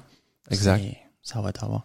Parce que c'est drôle parce qu'il y avait une espèce de citation d'un astronome qui avait dit. Il essayait d'expliquer, mettons, l'univers à des gens un peu plus tard, tu sais, des gens. Il dit, tu sais, depuis que je sais ça, là, tu sais, je dors plus. Non, c'est vrai parce que, tu sais, dans le fond, c'était tellement quand il a découvert, mettons, tout ça. Quand tu étudies là-dedans, tu te rends compte à quel point, mettons, c'est immense, à quel point les possibilités sont infinies, à quel point il y a quelque chose de quasiment magique. Ben oui.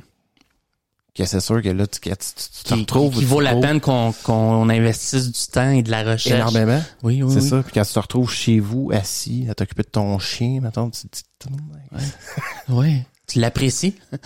Oui, tu l'apprécies, mais en même temps, t'aimerais tellement aller voir. Tu sais. Oui. Sauf que on est ne peut qu'en rêver. C'est parce qu'on est... C'est ça. C'est pour ça que je dis que c'est futile, puis on est tellement... Tu sais... on n'a aucun outil, là, tu sais. On est pas outillé pour se rendre là. On est complètement désarmé, dans le fond. On est fort en science-fiction dans le sens de technologie, mais qui n'existe pas pantoute, là, tu sais. Non, c'est ça. C'est ça. Puis, tu sais, des fois, quand tu regardes, je regardais aussi, tu sais, les effets de certains, bon, les pulsars ou quoi que ce soit. Tu sais à quel point, mettons, là, juste un coup de vent pourrait anéantir. Ah oui, oublie ça. Juste une pulsion, hein, c'est fini. Là, non, mais peu importe, c'est ça. N'importe quel événement cosmique violent, là, puis... Imagine-tu si on maîtrisait cette énergie-là, on serait capable de la reproduire artificiellement. Imagine-toi une civilisation, mettons, qui possède... qui a juste 1000 ans de plus que nous autres. Là. Ouais. C'est quasiment de nier la vie ailleurs. C'est quasiment, tu sais, quasiment de renier notre existence, je pense. Mm-hmm. Mais sinon, ben écoute, le cerveau fini. C'est l'astrophysique, Steph? Ouais, le cerveau fini. Non, mais c'est parce que, tu sais, l'astrophysique, là, c'est dur de s'arrêter. Oui, on pourrait continuer. Parce que, tu sais, c'est ça. J'ai essayé juste de présenter un portrait, puis de... Ouais, général, mais quand même. De l'univers. De quoi ça ressemble. C'est parce que ça nous amène à rêver, dans le fond, aussi. Oui, absolument. À se questionner sur notre existence, puis sur l'existence aussi de ce qui est. Ouais. Ça a l'air vraiment d'un... Tu regardes ça, ça a l'air irréel, dans le fond. Oui, oui. C'est quand même possible. Mais il y a une logique. Il y a une logique en arrière de tout ça. Tu sais, ça s'explique. Ben, merci, mon Steph, pour ton sujet. Avec plaisir. Fait que vous pouvez venir nous voir, on est partout. On est pas tout à fait partout, je te dirais. Peut-être on est semi-présent sur on est peut-être pas YouTube. Alpha du Centaure. Ben, Andromède. Andromède. Que, là, 2,5 millions d'années-lumière. Fait que ça fait quoi, 2 ans qu'on fait le podcast? Bon. Fait que venez nous voir, on est partout sur Facebook, Twitter, Twitter X. On est sur YouTube, on est sur toutes les plateformes de podcasts, Apple Podcasts, Google Podcasts, Spotify. Puis notre adresse email, mon Steph, c'est le laboratoire d'idées @gmail.com. Fait que le laboratoire d'idées @gmail.com. Venez liker notre page sur Apple Podcasts, sur Facebook, ça nous aide pour nous référencer. Qu'est-ce que vous aimez? Exact. Écoutez. Juste venir faire un petit like, ça nous aide à remonter plus haut. Oui. Pour avoir un autre 5-10 000 likes peut-être, je sais pas. Ouais. Fait qu'on se revoit la semaine prochaine. Merci. Ciao.